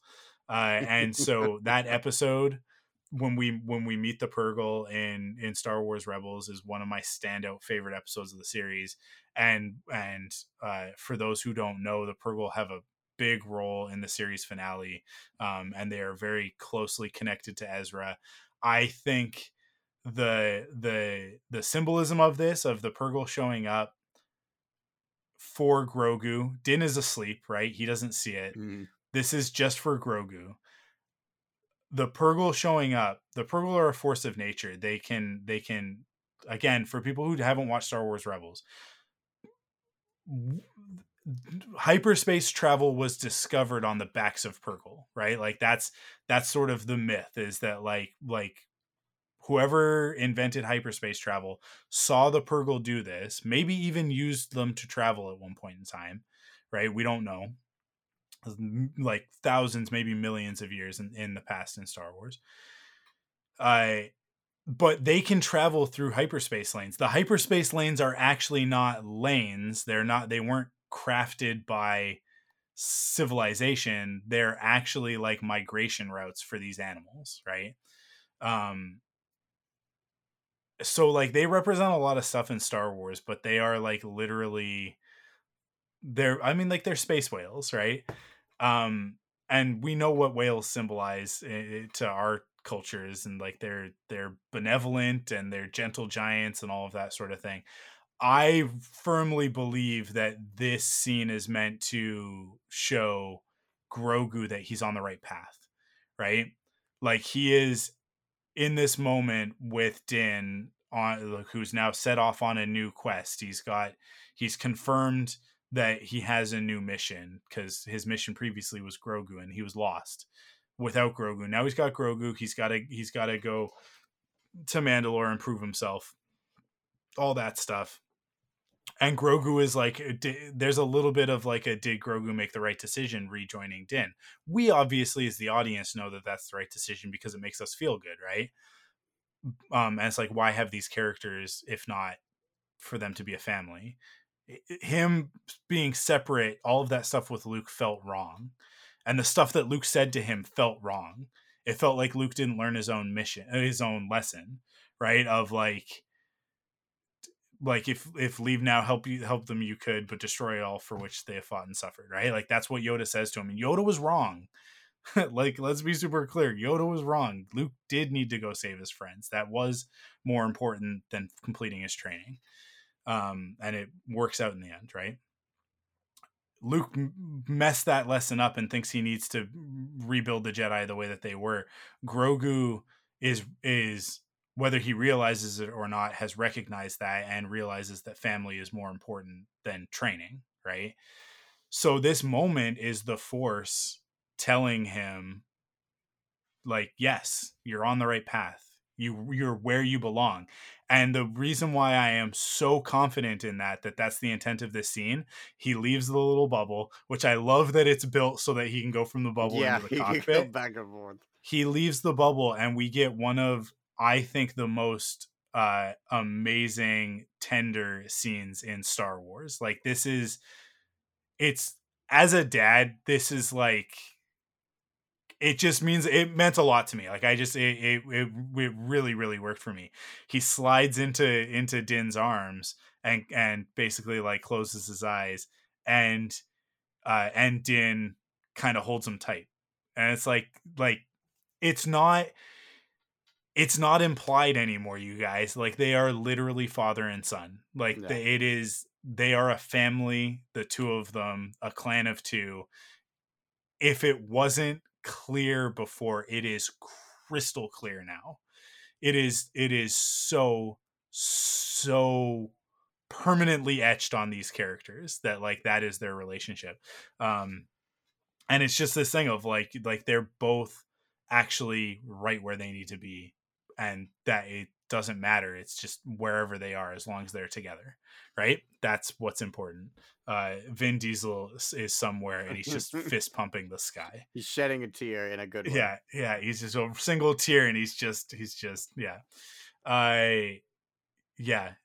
Such a great moment, and whatever other problems we might have with The Mandalorian or Book of Boba Fett or anything else in this sort of era of Star Wars, I don't care, because this was just, I said it, pure magic for me. Like, this is what Star Wars is about. It worked so well for me. I love it so much. What else on Navarro? So we've got the scene. We didn't really talk about the entrance, right? We talked about a little bit. Navarro has like regained its or not even regained. Maybe it's like it's never been this nice, right? But in the approach, even like the planet is starting to look green. Yeah. I like the whole planet is transforming, not just the city. Like I'm sure that there's like, we could explain it that they're like terraforming it so that it's more habitable and that sort of thing. And like whatever operations are going on, they're farming, and the farming is turning it into this other place. But symbolically, it's like, to me, I've always had this thing that like everywhere that Din and Grogu go, especially like everywhere that Grogu goes, it's like there's growth afterwards. Yeah, they thrive.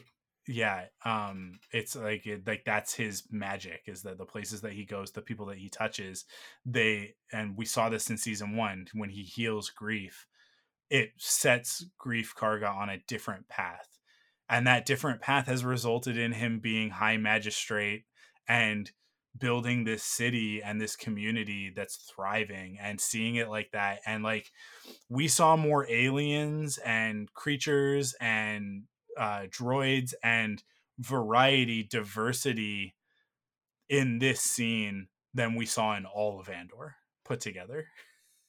right? And like maybe that's thematically appropriate because Andor is a time in the Star Wars story where the Empire is trying to destroy that, right? They're trying to like create, everything needs to be the Empire. It needs to be one thing, homogenous, right?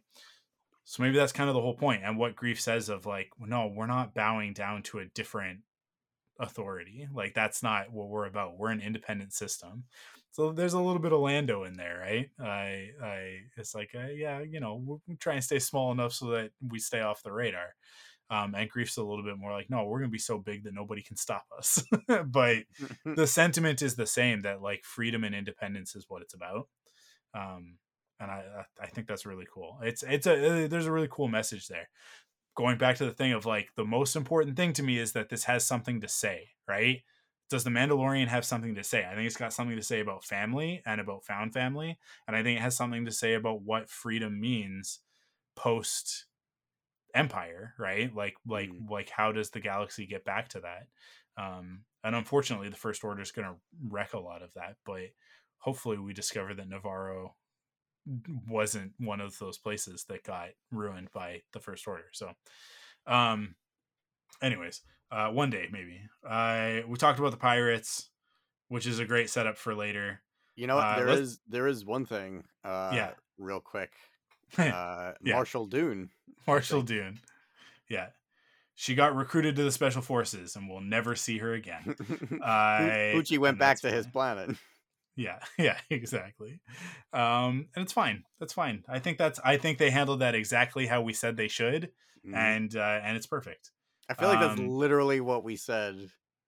Yeah, they would probably do. It's like, oh yeah, she's busy with the New Republic. Yeah. Yeah. And then so we see the statue of IG-11, and Din and Grogu have this great moment where he's like, do you remember him? You remember what he did, sort of thing. This reverence that Din has for IG-11. And then we get the twist, which is that he's like, I need him. And we're like, but he blew up. It's like, this is all that's left of him, is a few of these pieces, and we built a statue around it. And he's like, I don't care, take it down. We're gonna fix him. And so Din tries, and it just turns back into a murder zombie droid, which is such a great scene. It's so cool. I don't know. I love that. How did you feel about zombie IG-11? Let me tell you, there was a lot of horror in our episodes today. That scared the hell out of me. That was the end of Terminator 1. Right? It was so good. So good. I knew none of those characters were going to die, but like, I felt the threat. When he tosses Grogu over to Grief, like, so, and then the droid is the one. Yeah. I love it that the droid is the one that saves them from the killer droid by dropping Grief's statue on him. Who said it? Does Din say that's using your head? Yeah, of course Din said it, yeah. Like, I'm sorry, but if there was ever a moment to support my thesis that this is the Batman 66 of Star Wars, Din Djarin, one of the biggest badasses in the entire history of Star Wars, made that pun. Yeah, that was a very Adam West Batman one-liner. I rest my case. You guys. I'm right. Okay, I will hear no further arguments on the subject. Everybody just needs to accept the truth now at this point. That's it. So yeah, in order to fix this guy, they're going to need to take him to fix IG-11. They're going to need to take him to some master droidsmiths. Thankfully, a bunch of little Babu Fricks have moved into Navarro. Oh, I've got the hiccups. I've been talking too much. So we go and visit them. Was that actually Babu Frick, or is it just? I don't know. I don't know if one of them was meant to be Babu Frick or not. But they're what's their species? I don't know. Let me look at. I have the episode up, so I can. There's no credit for who voiced those little dudes. There were 3 of them, right? I think there were 3 of them. Or maybe if I go into all caps. 3 of the random. The Anzellans. Anzellans, Anzellans. Anzellans. yeah. They're not credited. It just says Anzellian crew. They're credited as Shirley Henderson, who I'm sure is I think this is also the person who did it for Rise of Skywalker. Yeah, because I think that Shirley Henderson is I that one, isn't she from, she's in Harry Potter. Yeah, she's Moaning Myrtle in Harry Potter. She's the voice of Babu Frick. Yeah, so she came back and did the voice for all of the Anzellians. But yeah, it doesn't specifically say if one of them was Babu. But in any case, it doesn't really matter. Who cares? They are adorable, and they're gonna try and fix IG-11, but they can't because the memory circuit's busted, and they can't fix the memory circuit. It's too specific. They need the part. So Din's gonna have to go find the part because he for some reason he thinks that he needs IG-11 in order to go into the mine. I'm sure, whatever, he's got his reasons. It's fine. I'm fine with it. If it means that we get Taika Waititi back, then I'm not going to argue with it. What I kind of came up with, for now at least, I don't know if they're going to go into it later. It just, he's got a thing against droids, and this is a droid that he trusts. And yeah, if the mines are poisoned, send the droid in. Send the droid that I trust in to go check it out. Gotcha. Yeah. So I don't know if this is actually going to bear fruit or not, because we've seen in the trailer that he's cruising around with R5 later, right? That they retrofit the droid socket on the ship to get R5 in there. So that kind of says to me that at some point, like that's going to be, which I love that for R5, for he's finally going to get to go on his adventure. Can't wait. I am so excited about that. Yeah, I love it. But I mean, like, both things could be true. IG-11 could come back and R5 gets to go on an adventure, in which case everybody wins. It's all good. But he's going to have to go find this piece. That's basically what it comes down to, right? And in amongst that, we get a great moment of Grogu grabbing these little guys that are smaller than him, and he's just giving them a hug. I saw somebody online be like, was he going to eat that guy? I was like, no, I think he doesn't understand that they're... Din straight up says, no, he's not a pet. Leave him alone. Yeah. So it's just like a kid with a puppy, like a kid that's too young to understand. I'm hurting the puppy. Yeah, exactly. And I love that he goes to do it again. He's like, stop it. I also, listen, again, this is the tone of the show. This is what this show is. The bit with Greef and the Anzellian, and like at first Din's like, I don't understand. Do you speak Hadith? Like, can you?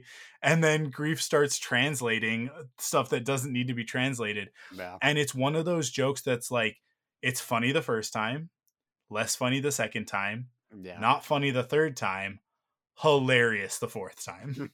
Right? Like, it's one of those ones where it's like, I knew it going into it that they were like, this is one of those ones that we're gonna circle around. Just stay with it. And on the last one, it's like Din kind of like looks over at him. I'm just like, there it is. Perfect comedy. And yeah, that is a Batman 66 joke, you guys. That is a Star Trek the Original Series piece of humor. And it works perfectly. I love it. So yeah, that happens, and then they're like, okay, let's go. And you assume that, like, I don't know, like Din is going off to find this piece. But in any case, he's going to get waylaid a little bit because he's going to have a wicked dogfight with some pirates. And what's the purpose of this scene? I think to establish this, what was his name again? Dorian something? I don't know, but he's a talking salad person, and I love it. The talking salad person gained so much respect in the world of piracy that he became the pirate king. I'm here for it. Gorian Shard is the character. So Gorian Shard needs to be established as a bad guy. I think that's all it is. I think we've seen what the fallout from this is going to be. We've seen the scenes in the trailers of Navarro being attacked. Yeah. And I think what's going to happen, Din's going off, and I think he's going to go, at some point he's going to get Death Watch, I don't know if they're Death Watch or if they're the Night Owls, right? Because it's Bo-Katan's contingent. So I lean more towards referring to them as Night Owls. But did they call themselves Death Watch in the previous seasons and last season? I don't think they did, right? I don't. We never really get a name, and they think don't have the name. Yeah, they don't have the symbol, because the Death Watch symbol is the 3 stripes, right? Like the claw marks. Yeah, and they all have the Night Owls. So yeah, so I think that they're meant to be the Night Owls. So I think like Din is gonna go find them, and there's the scenes with like the gunship, right, with the Mandalorian gunship. So and bring them back to Navarro and fight the pirates. I think we're gonna see that at some point in the season. So I think that's all that is. We're just establishing that these guys are going to be an ongoing menace on Navarro, and a threat to its status as a free world, right? I saw a few people complaining that it wasn't Hondo. I was like, this guy's gonna die for sure. I don't want it to be Hondo. No. Yeah, this no. Like when it was established that pirates were going to be a thing, and then the second that they said that they were for Gorian Shard, I was like, okay, so these guys are all expendable then. Yeah. Right? Like these guys are bad guys. This isn't like we got to figure out how to work this out. These guys are a threat that needs to be handled. Which is how that plays out, right? So then the pirate from earlier comes back leading a squadron of pirate starfighters, and Din just he just houses these guys. He maybe accidentally kills a bunch of miners on one of the asteroids, which Grief was talking about earlier.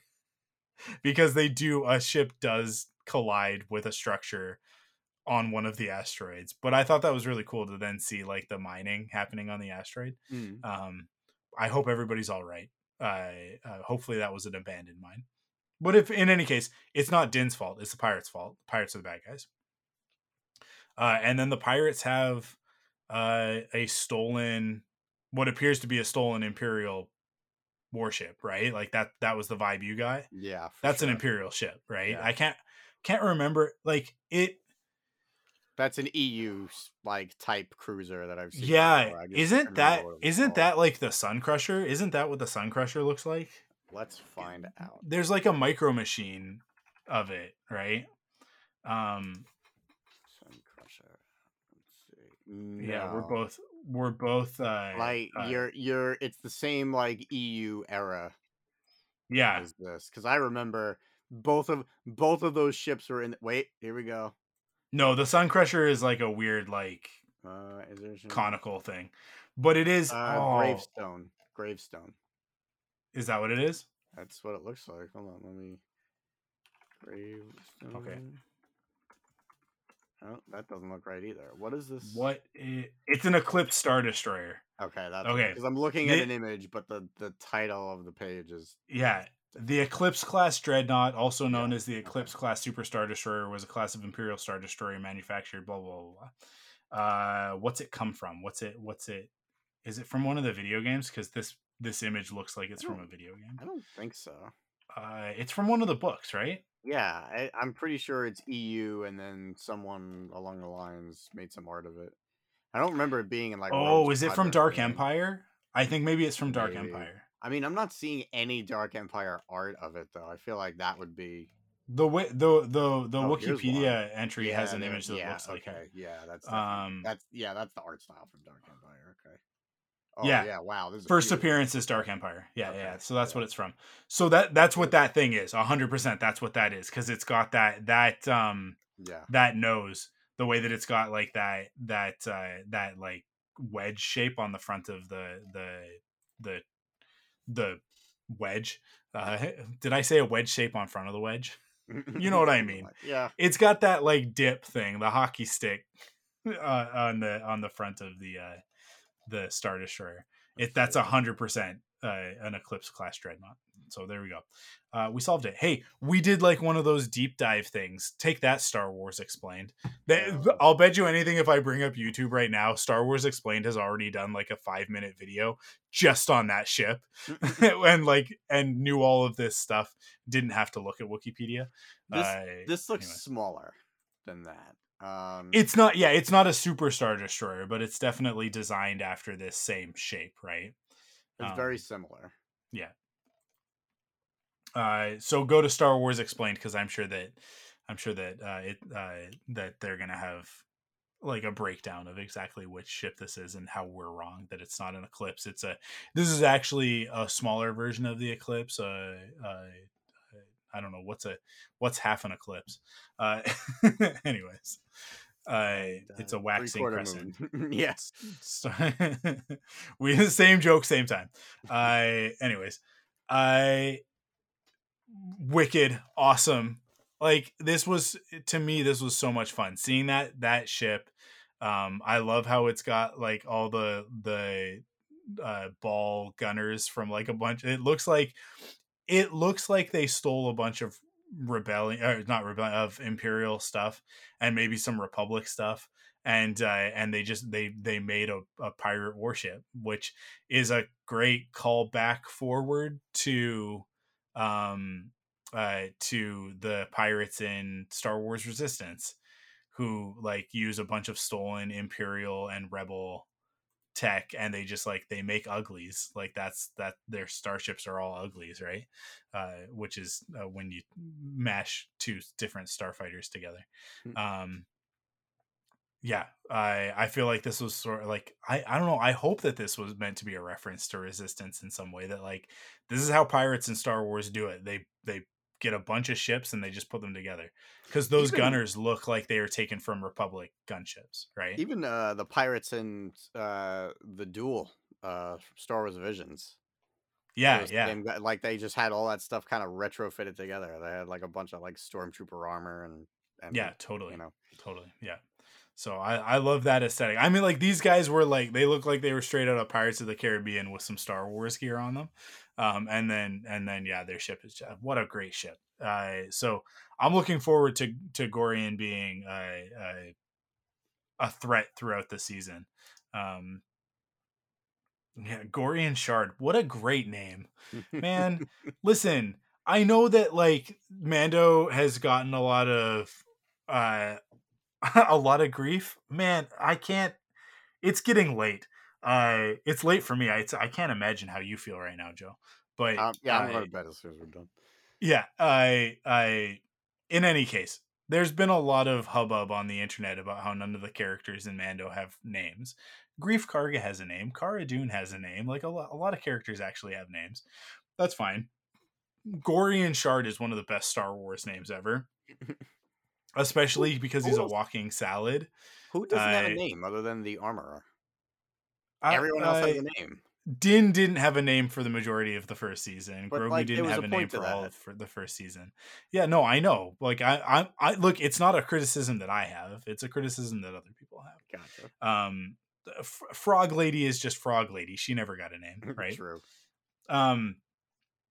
But Gorian Shard, he looks like a walking salad, and isn't it like Swiss Shard or whatever? It's spelled Chard. This is spelled Shard. But like, isn't that a type of lettuce? That's a type of lettuce, right? It is now. Anyways, yeah, I love it. He looks like Swamp Thing. He's pirate Swamp Thing in Star Wars, and I don't know. I think everybody should give Jon Favreau a high five right now for that, because it's pretty great. And like a practical effect, right? Like an animatronic. Yeah, he looked like suit. it. He looked great. Like what a great looking character. And this is where I'm gonna like say that people need to exercise the same sort of forgiveness that they give a practical effect like this. Like for some of the other stuff in this series, like that's all the same tone. They can do this in this one, and they're not going to do it in Andor because it's going to take us out of it in Andor, right? Mm-hmm. But in Mando, we see Kowakian monkey lizards, and they're all practical effects. They're not Yeah. computer animated, right? And there's a great moment, a great little bit of business that one of the monkey lizards does where it like scratches its belly. And it's like, and it's stilted and it looks like a puppet. And I don't care because Salacious Crumb was a puppet. So that's consistent. And could they have been CG? Could we do them in CG and they'd look even better? Of course we can. Of course we can. We just had this CG crocodile and it was amazing looking. Like so good. And let's go back to the Crate Dragon. The Crate Dragon is one of the best visual effects that's ever been done. That thing is incredible. But also IG-11 moves like a puppet, right? And Gorian Shard looks like a dude in an animatronic suit, and it's cheesy, and his lip sync is off, and I don't care. I don't care. The Riddler, his question marks were drawn onto his outfit with a Sharpie. like if you see it at, I think it's at like I think it's at the Sci-Fi and Pop Culture Museum in Seattle or something like that. But if you get up close to it, to the suit from the 66 show, you can see that it's just been like drawn on with a Sharpie. But on the show, flawless. It looked perfect. It looked exactly the way they needed it. You do what you got to do to tell the story that you're trying to tell. And I think that we should just allow for that magic to happen. We got the great CG alongside these awesome animatronic effects and puppets and stuff. And it's all, you know, sometimes it's physical ships in these scenes and sometimes they're CG. Like, let it be what it's going to be and just tell a cool story. And that's all that matters. Dumb and fun. Yeah. Dumb and fun. Great scene. Let's wrap it up. Let's wrap it up. Hold on. I got one little character moment that I have to point out because it was something that I didn't catch my first viewing. I caught it on the second viewing and I loved it. So you remember in season 2, episode 1, Mando walks into that like little fighting MMA place with the Gamorreans fighting each other and Grogu's with them and everything. Just before, you know, stuff goes down and the fight starts, Grogu jumps out, hits the button on the front of his little what is it called that he floats in? His pram. His pram. Okay, I was gonna say his bassinet.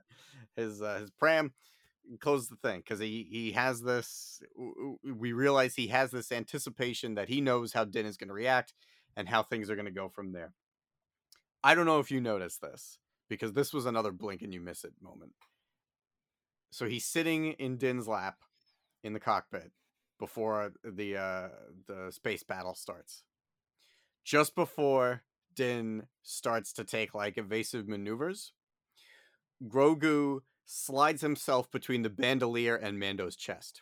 Yeah, and the bandolier is his little seatbelt. Yeah, and because he knew, okay, this is gonna happen right now. Time to hold on. I love that. What a little quick moment. And it's just building on that same thing. Like, oh yeah, he knows. It's that same synchronicity that the Bad Batch has, Grogu has with Mando. I love it. Yeah, totally. Yeah, these are 2 years.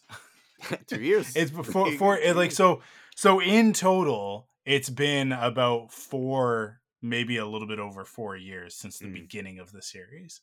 Like that's sort of, if we take what Jon Favreau has said recently to heart, like that's kind of where we're at right now, is that like sort of the 4-year part, 4-year point, which actually makes a lot of sense because we actually do, this is, although it's season 3 of Mandalorian, it's the 4th season of this story because Book of Boba Fett is part of the story. So like, I feel like that makes sense. But yeah, these two have been around, like they have been together for a while. Also, another thing that I want to point out, and it kind of plays into this because I think we kind of really get to see this in this next scene when they get to Kalevala and Bo-Katan to her castle. Grogu is in his little pod, right? In his pram. He's got a new one. It's a brand new one, and it's darker in color. It's got some differences to it, right? It doesn't have the little hood on the back, does it? Like it's sort of just flat. I mean, it's more of a seat. It when it's open, it's not there. Yeah. Like that Yeah, back it part is goes not all the way there. down. Yeah. It's just open. Yeah. And I read it as like in the past that thing was connected to, like, Din could control it with his gauntlet, right? Like we Mm. saw that sign, and he would push the button to close the thing. And then in season 2 we see that Grogu knows where the button is, he pushes it and hides in the thing. Mm. This new one has some buttons on, like the console is actually facing inward to Oh, Grogu. really? Yeah, it's actually like so this is like his little thing. So there was a little bit of like a not controversy. There was a little bit of a thing between like a few of us online of like, this is regressive. Like Grogu is not a baby anymore, right? He went and trained with Luke. He should be progressing, not regressing, going back into his egg, right? But I looked at this thing now and I'm like, oh no, that's Grogu's little hover chair. The same as Yoda had, which it was what I've sort of been saying to a few people is like Yoda has the hover chair in Attack of the Clones. Why not just give Grogu a hover chair, right? Like what Yoda had in Attack of the Clones. It serves the same purpose. We need Yoda to like keep up with everybody while they walk down the corridors, because the prequels are 90% people walking down corridors. So we got to have a solution for Yoda to keep up, so that Ewan McGregor doesn't have to walk at a snail's pace all the time. So why not give Grogu a similar hover chair? They did. That's what it is. It's just like the iconography of his pod, of the egg, is part of the show. So they gave him a new one that calls back to that, but that is actually like, it has actually evolved. It is a new thing. And it's a thing that like he like pushes a button and it moves forward. I don't remember exactly what moment that was, if it was on Navarro or if it was on Kalevala, but at some point in the episode I clocked that like he's got little buttons that he can push. So it's like, that's his little thing. It's not, Din's not like it's not on a leash, right? Like he's not pushing a stroller or whatever, a space stroller. It's just like Grogu just has like a little thing so that he doesn't have to like scurry next to Din all the time or ride in his satchel, right? But that like he is master of his own domain. He is king of his castle. Yeah, I'm looking at a shot on Navarro of a close up, and he has his hand on that. Like, and yeah, you're right. There is absolutely like some. It's kind got of little red buttons mechanism. on it, I think, right? Yeah. So my fears of that being like a regressive thing, and I had kind of actually read in the trailer when we saw him in that like, and people were like, oh, he's back in his pod, why is he back in his pod?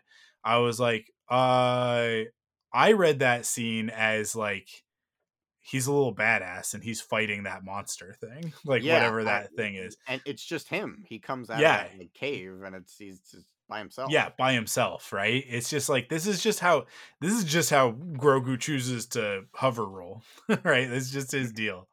So let's really quickly talk about Bo. We've talked about this a little bit. She immediately is kind of like, you still got the Darksaber? And he's like, yeah, I've still got the Darksaber. Nobody took it from me. No one's defeated me in combat. I guess it's a legitimate question, because Paz tried. He was like, I challenge you. Sure, and Din was like, I don't care. I win. You're lucky I don't kick you off this thing and kill you. Man, what an intense fight that was. So good. But Bo is like, okay, so I guess you're still the Mandalore. She's got such like eye rolling energy the entire time. She's just like lounging in her throne, and she's like, all my people left me. They're gone. You're not going to find any help here, Mandalorian, is basically the tone of it. But go find them somewhere. They're off being mercenaries. And if you go wave that thing in front of them, they'll follow you anywhere. Which is a great setup, because obviously that's what's going to happen. But yeah, she basically is like, I love this. This felt like actually a dig at the fans a little bit, of like, she says something about like, whatever, go to Mandalore. Do you like go ahead. You're not gonna find, it's not magic. You're not gonna find what you're looking for. And then he's like, she says something, and his response is like, look, is it cursed or isn't it? Like, make up your mind. Like he calls her out on it. And I feel like that's a little bit of like Jon Favreau being like, it's not as important as you guys need it to. Like, not every line of dialogue is like, let's go write a novel about it. It's like, just relax, like chill out a little bit. Because she kind of is like, listen, it's like there's nothing there. It's like, so it's not, no, it's not cursed, but like, why are you gonna bother? Because she's kind of like telling him, this is dumb, don't do it. And he's like, I don't understand. If it's not a problem, then what do you care? Like I'm gonna go wash myself in the magic water. And she's like, yeah, go for it, bud. She's so dismissive, so much sass. Good job, Katie Sackhoff, killing it with the sass. Obi-Wan levels of sass, maybe even like, listen, exceeding the Obi-Wan levels of sass. Yeah. I don't know. Like, that's basically all I have to say about that. Obviously, Bo-Katan will be back later this season, and it's not the last that we're going to see of her. But I'm very surprised that she kind of just not that she gave up. I'm surprised she never challenged Din, because like the contempt in her voice that he still has the Darksaber, and like I don't know, like I it's certainly not a criticism, because I'm wondering what the thought behind that is, because she made it very clear that that's all she cared about, was getting that dark. Like, I will help you, but leave Gideon alone because I want that Darksaber. So I find it odd that, all that time has passed. I mean, maybe she did, and we didn't see it. I don't know, but I just think it's weird that she's just like, oh well, he got it, so that's it. I'm gonna leave it alone. Think, and now all my forces are gonna leave me. Oh well, like, it just seems why it was something that was so important to her that she just it's fine. I have several responses to this. I think first off, she was much more confident that she could defeat Gideon than she can defeat Din. Okay. I think that she was like, oh, I'll take Gideon any day of the week, right? But I think that Din is a little bit more of a threat to her. I think the other part of it is that Din freely offered the Darksaber, so she knows that there's no way that she can trust. She already got the Darksaber once by in Rebel. in compromised means, right? So she's like, there's no way that she can challenge him and know that he isn't going to throw the fight and just give her the Darksaber, right?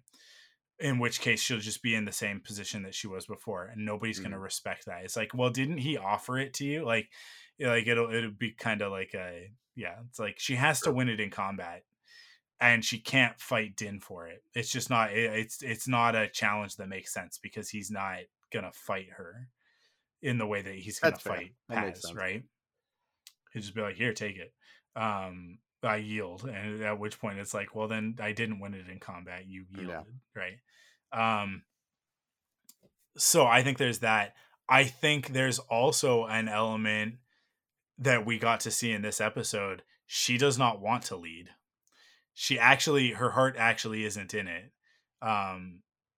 In the same way that, like, she obviously left her family and went with Pre Vizsla because she didn't vibe with leadership back then either, right? Like, there was a responsibility as a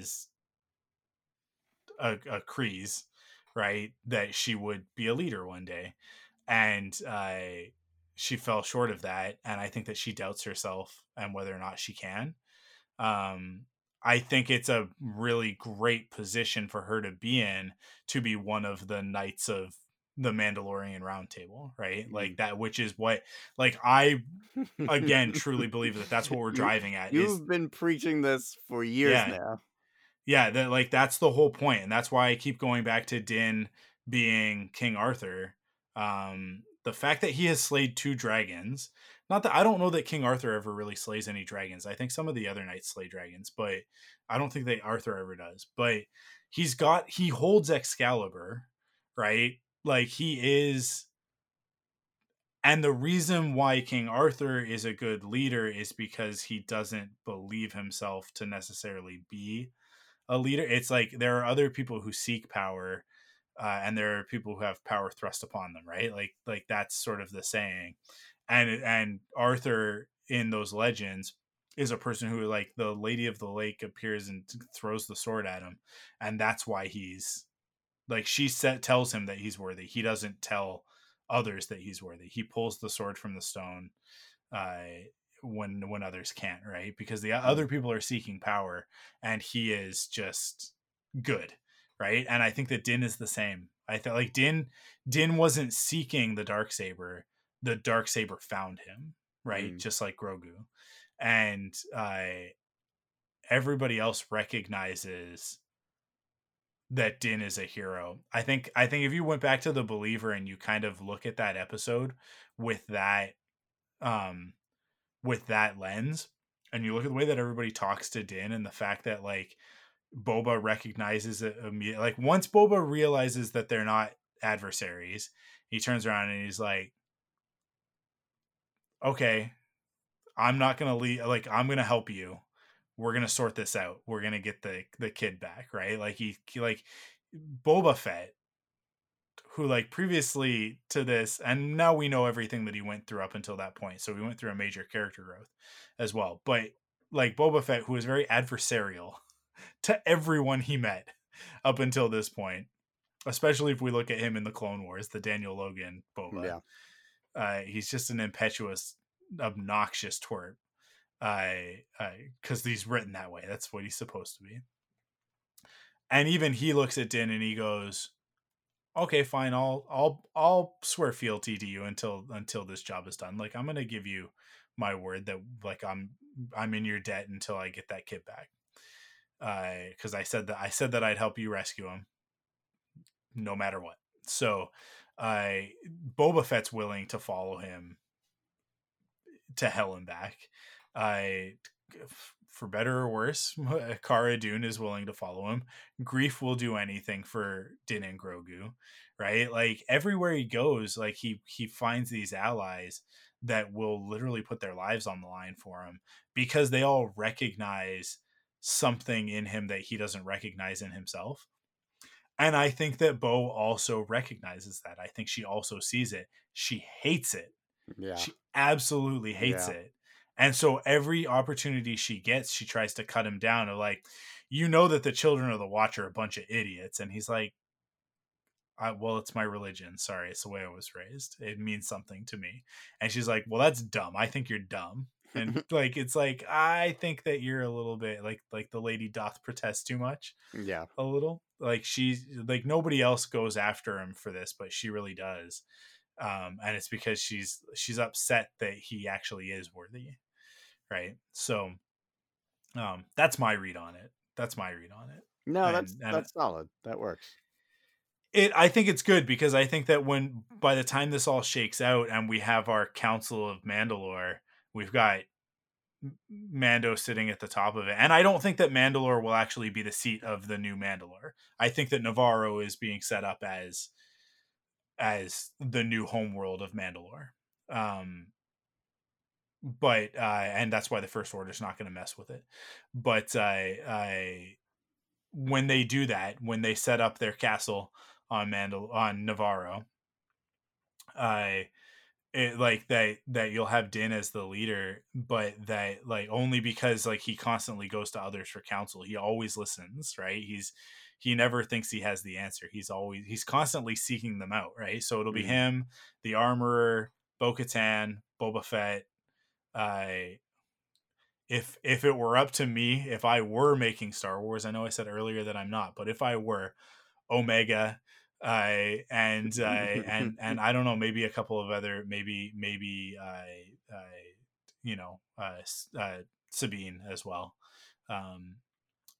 but like, bring all the Mandalorians together, with basically all of our named characters, all of our hero The Armorer doesn't have a name, but You you know think what I mean. Boba would leave Tatooine? No, I don't think that that'll be necessary, right? Like I Okay. think that, but I think also that there might be an opportunity of like Boba is trying to do something on Tatooine, and I think that maybe if he comes to Navarro, he'll look at it and go, "Oh, this is what I'm trying to do." Mm. And maybe there will be a moment where he recognizes, although like I think because of the his relationship with the Tuskens, he's got a little bit of a claim. Yeah. Even though he's not a Yeah. true Tusken, he is an adopted Tusken, and therefore Sure. Yeah. has a claim to Tatooine as a homeworld. But like I could see it where it's like he's part of that council, like, and the Mandalorians. Like I don't necessarily think that everybody will stay on Navarro. I Mm. just think that like that will sort of be like the seat of their seat of power. Okay. But that the Mandalorians will be out in the galaxy. Honestly, in my opinion, I think that by the end of it, the Mandalorians are gonna fill the niche that the Jedi have left behind. Right? That's kind of how I see it. And that then eventually the Jedi and the Mandalorians come together under one banner as like we want the same thing. We want peace. We want justice. We want, like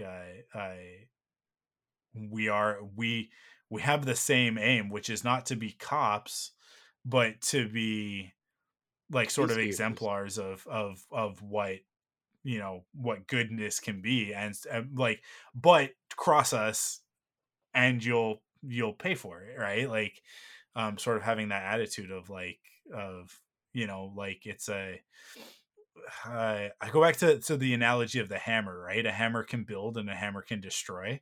I feel like the Mandalorians are the same thing, right? And the fact that the armorer is building armor with a hammer, like I feel like that's a good analogy Mm. for their culture. Is like it can be one of two things, and I think that like Satine saw it one way and Pre Vizsla saw it another, but the proper path is actually somewhere in the middle of like they need to be warriors, but warriors for peace, which is they're opposing ideas, but sometimes sometimes holding two opposing ideas at the same time is the closest we get to truth. Is That's sort of the yin yang balance of it, and I think a Jedi would understand that. I think that Grogu understands that, which is one of the Grogu is another, like I think Grogu is the heir to Tar Vizsla, the spiritual heir to Tar Vizsla, as both a Jedi and a Mandalorian. And so he's a seat on that council as well, right? Representing the connection to the Jedi. Mm. So that's the way I see it. We have been talking for 2 hours and 21 minutes. That is what the recording says. That was not the intention this evening. That is what happened. Mandalorian is back. And it's good. Yep, and it was fantastic. Thank you, Joe, for indulging me so much in this conversation. Always. Yeah, I'm happy. I'm excited. I have found immense joy in this episode of The Mandalorian, and go bounce over to Rebel Cells and listen to that episode of us talking about Metamorphosis on Bad Batch. Because like both these two episodes have brought me so much joy in this last 24 hours.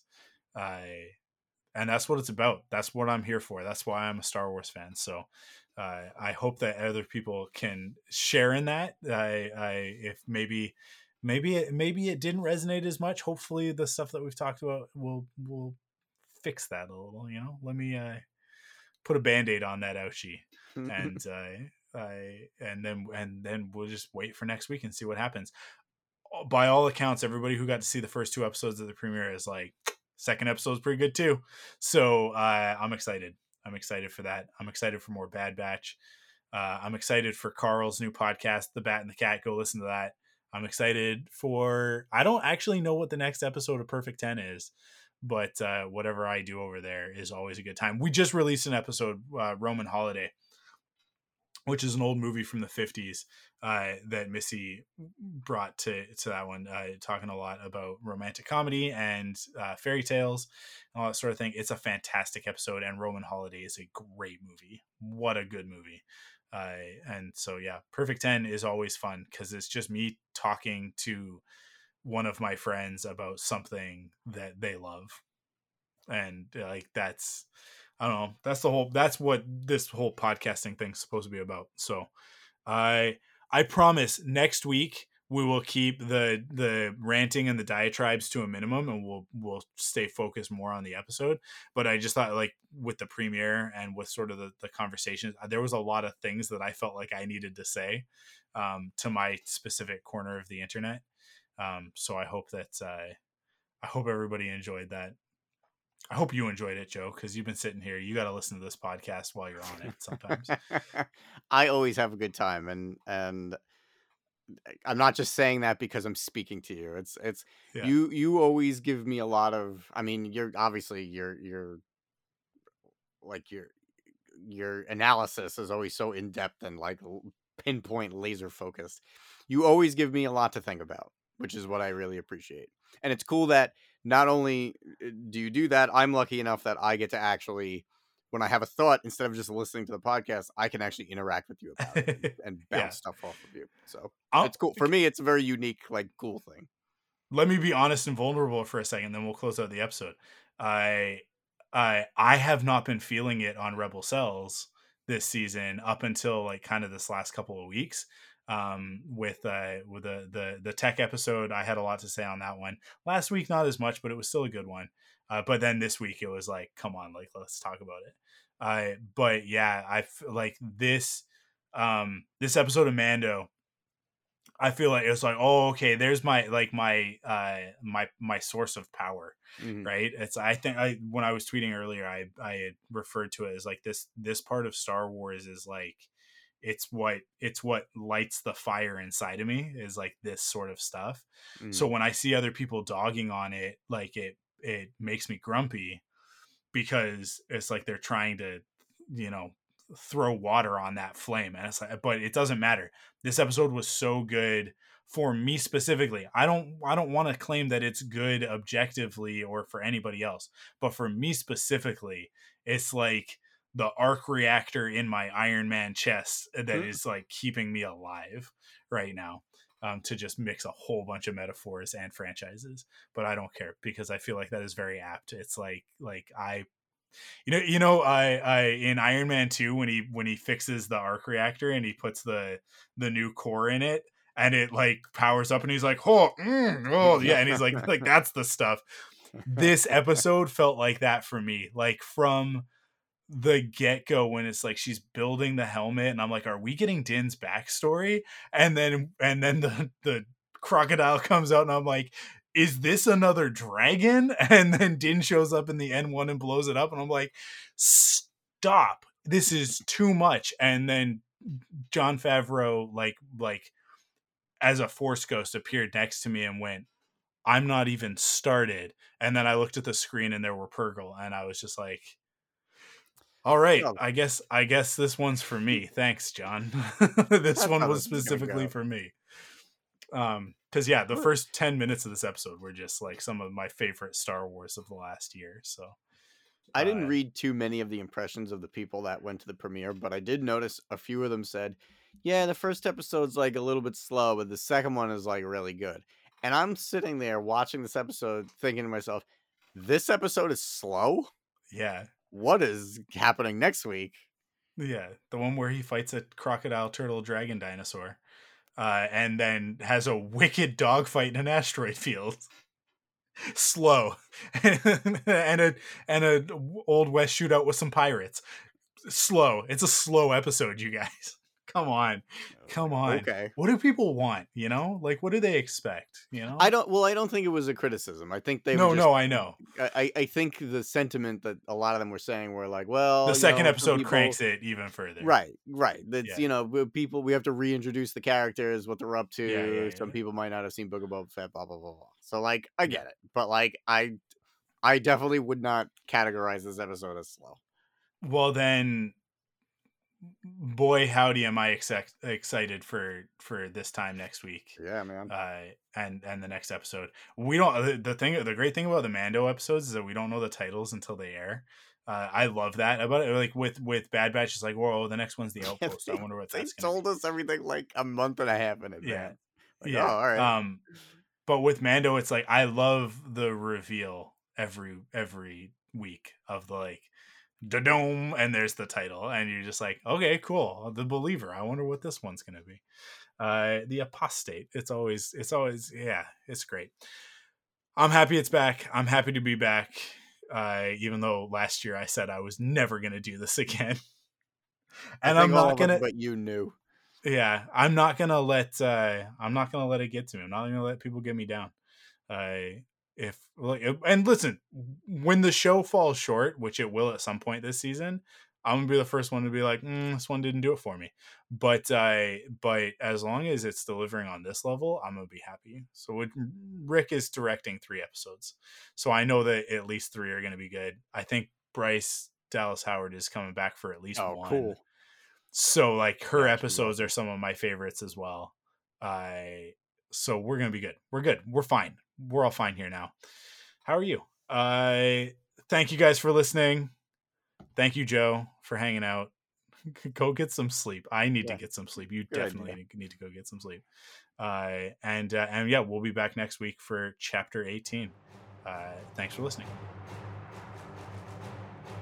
Thank you for listening to Thunderquack Force Perspectives.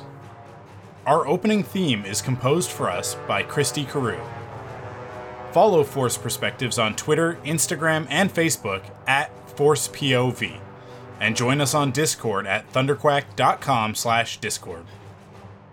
Support the show by visiting us at patreon.com/thunderquack to get early access to episodes, leave a rating and review on your favorite podcast service, or buy merch at store.thunderquack.com. Force Perspectives is a part of the Thunderquack Podcast Network.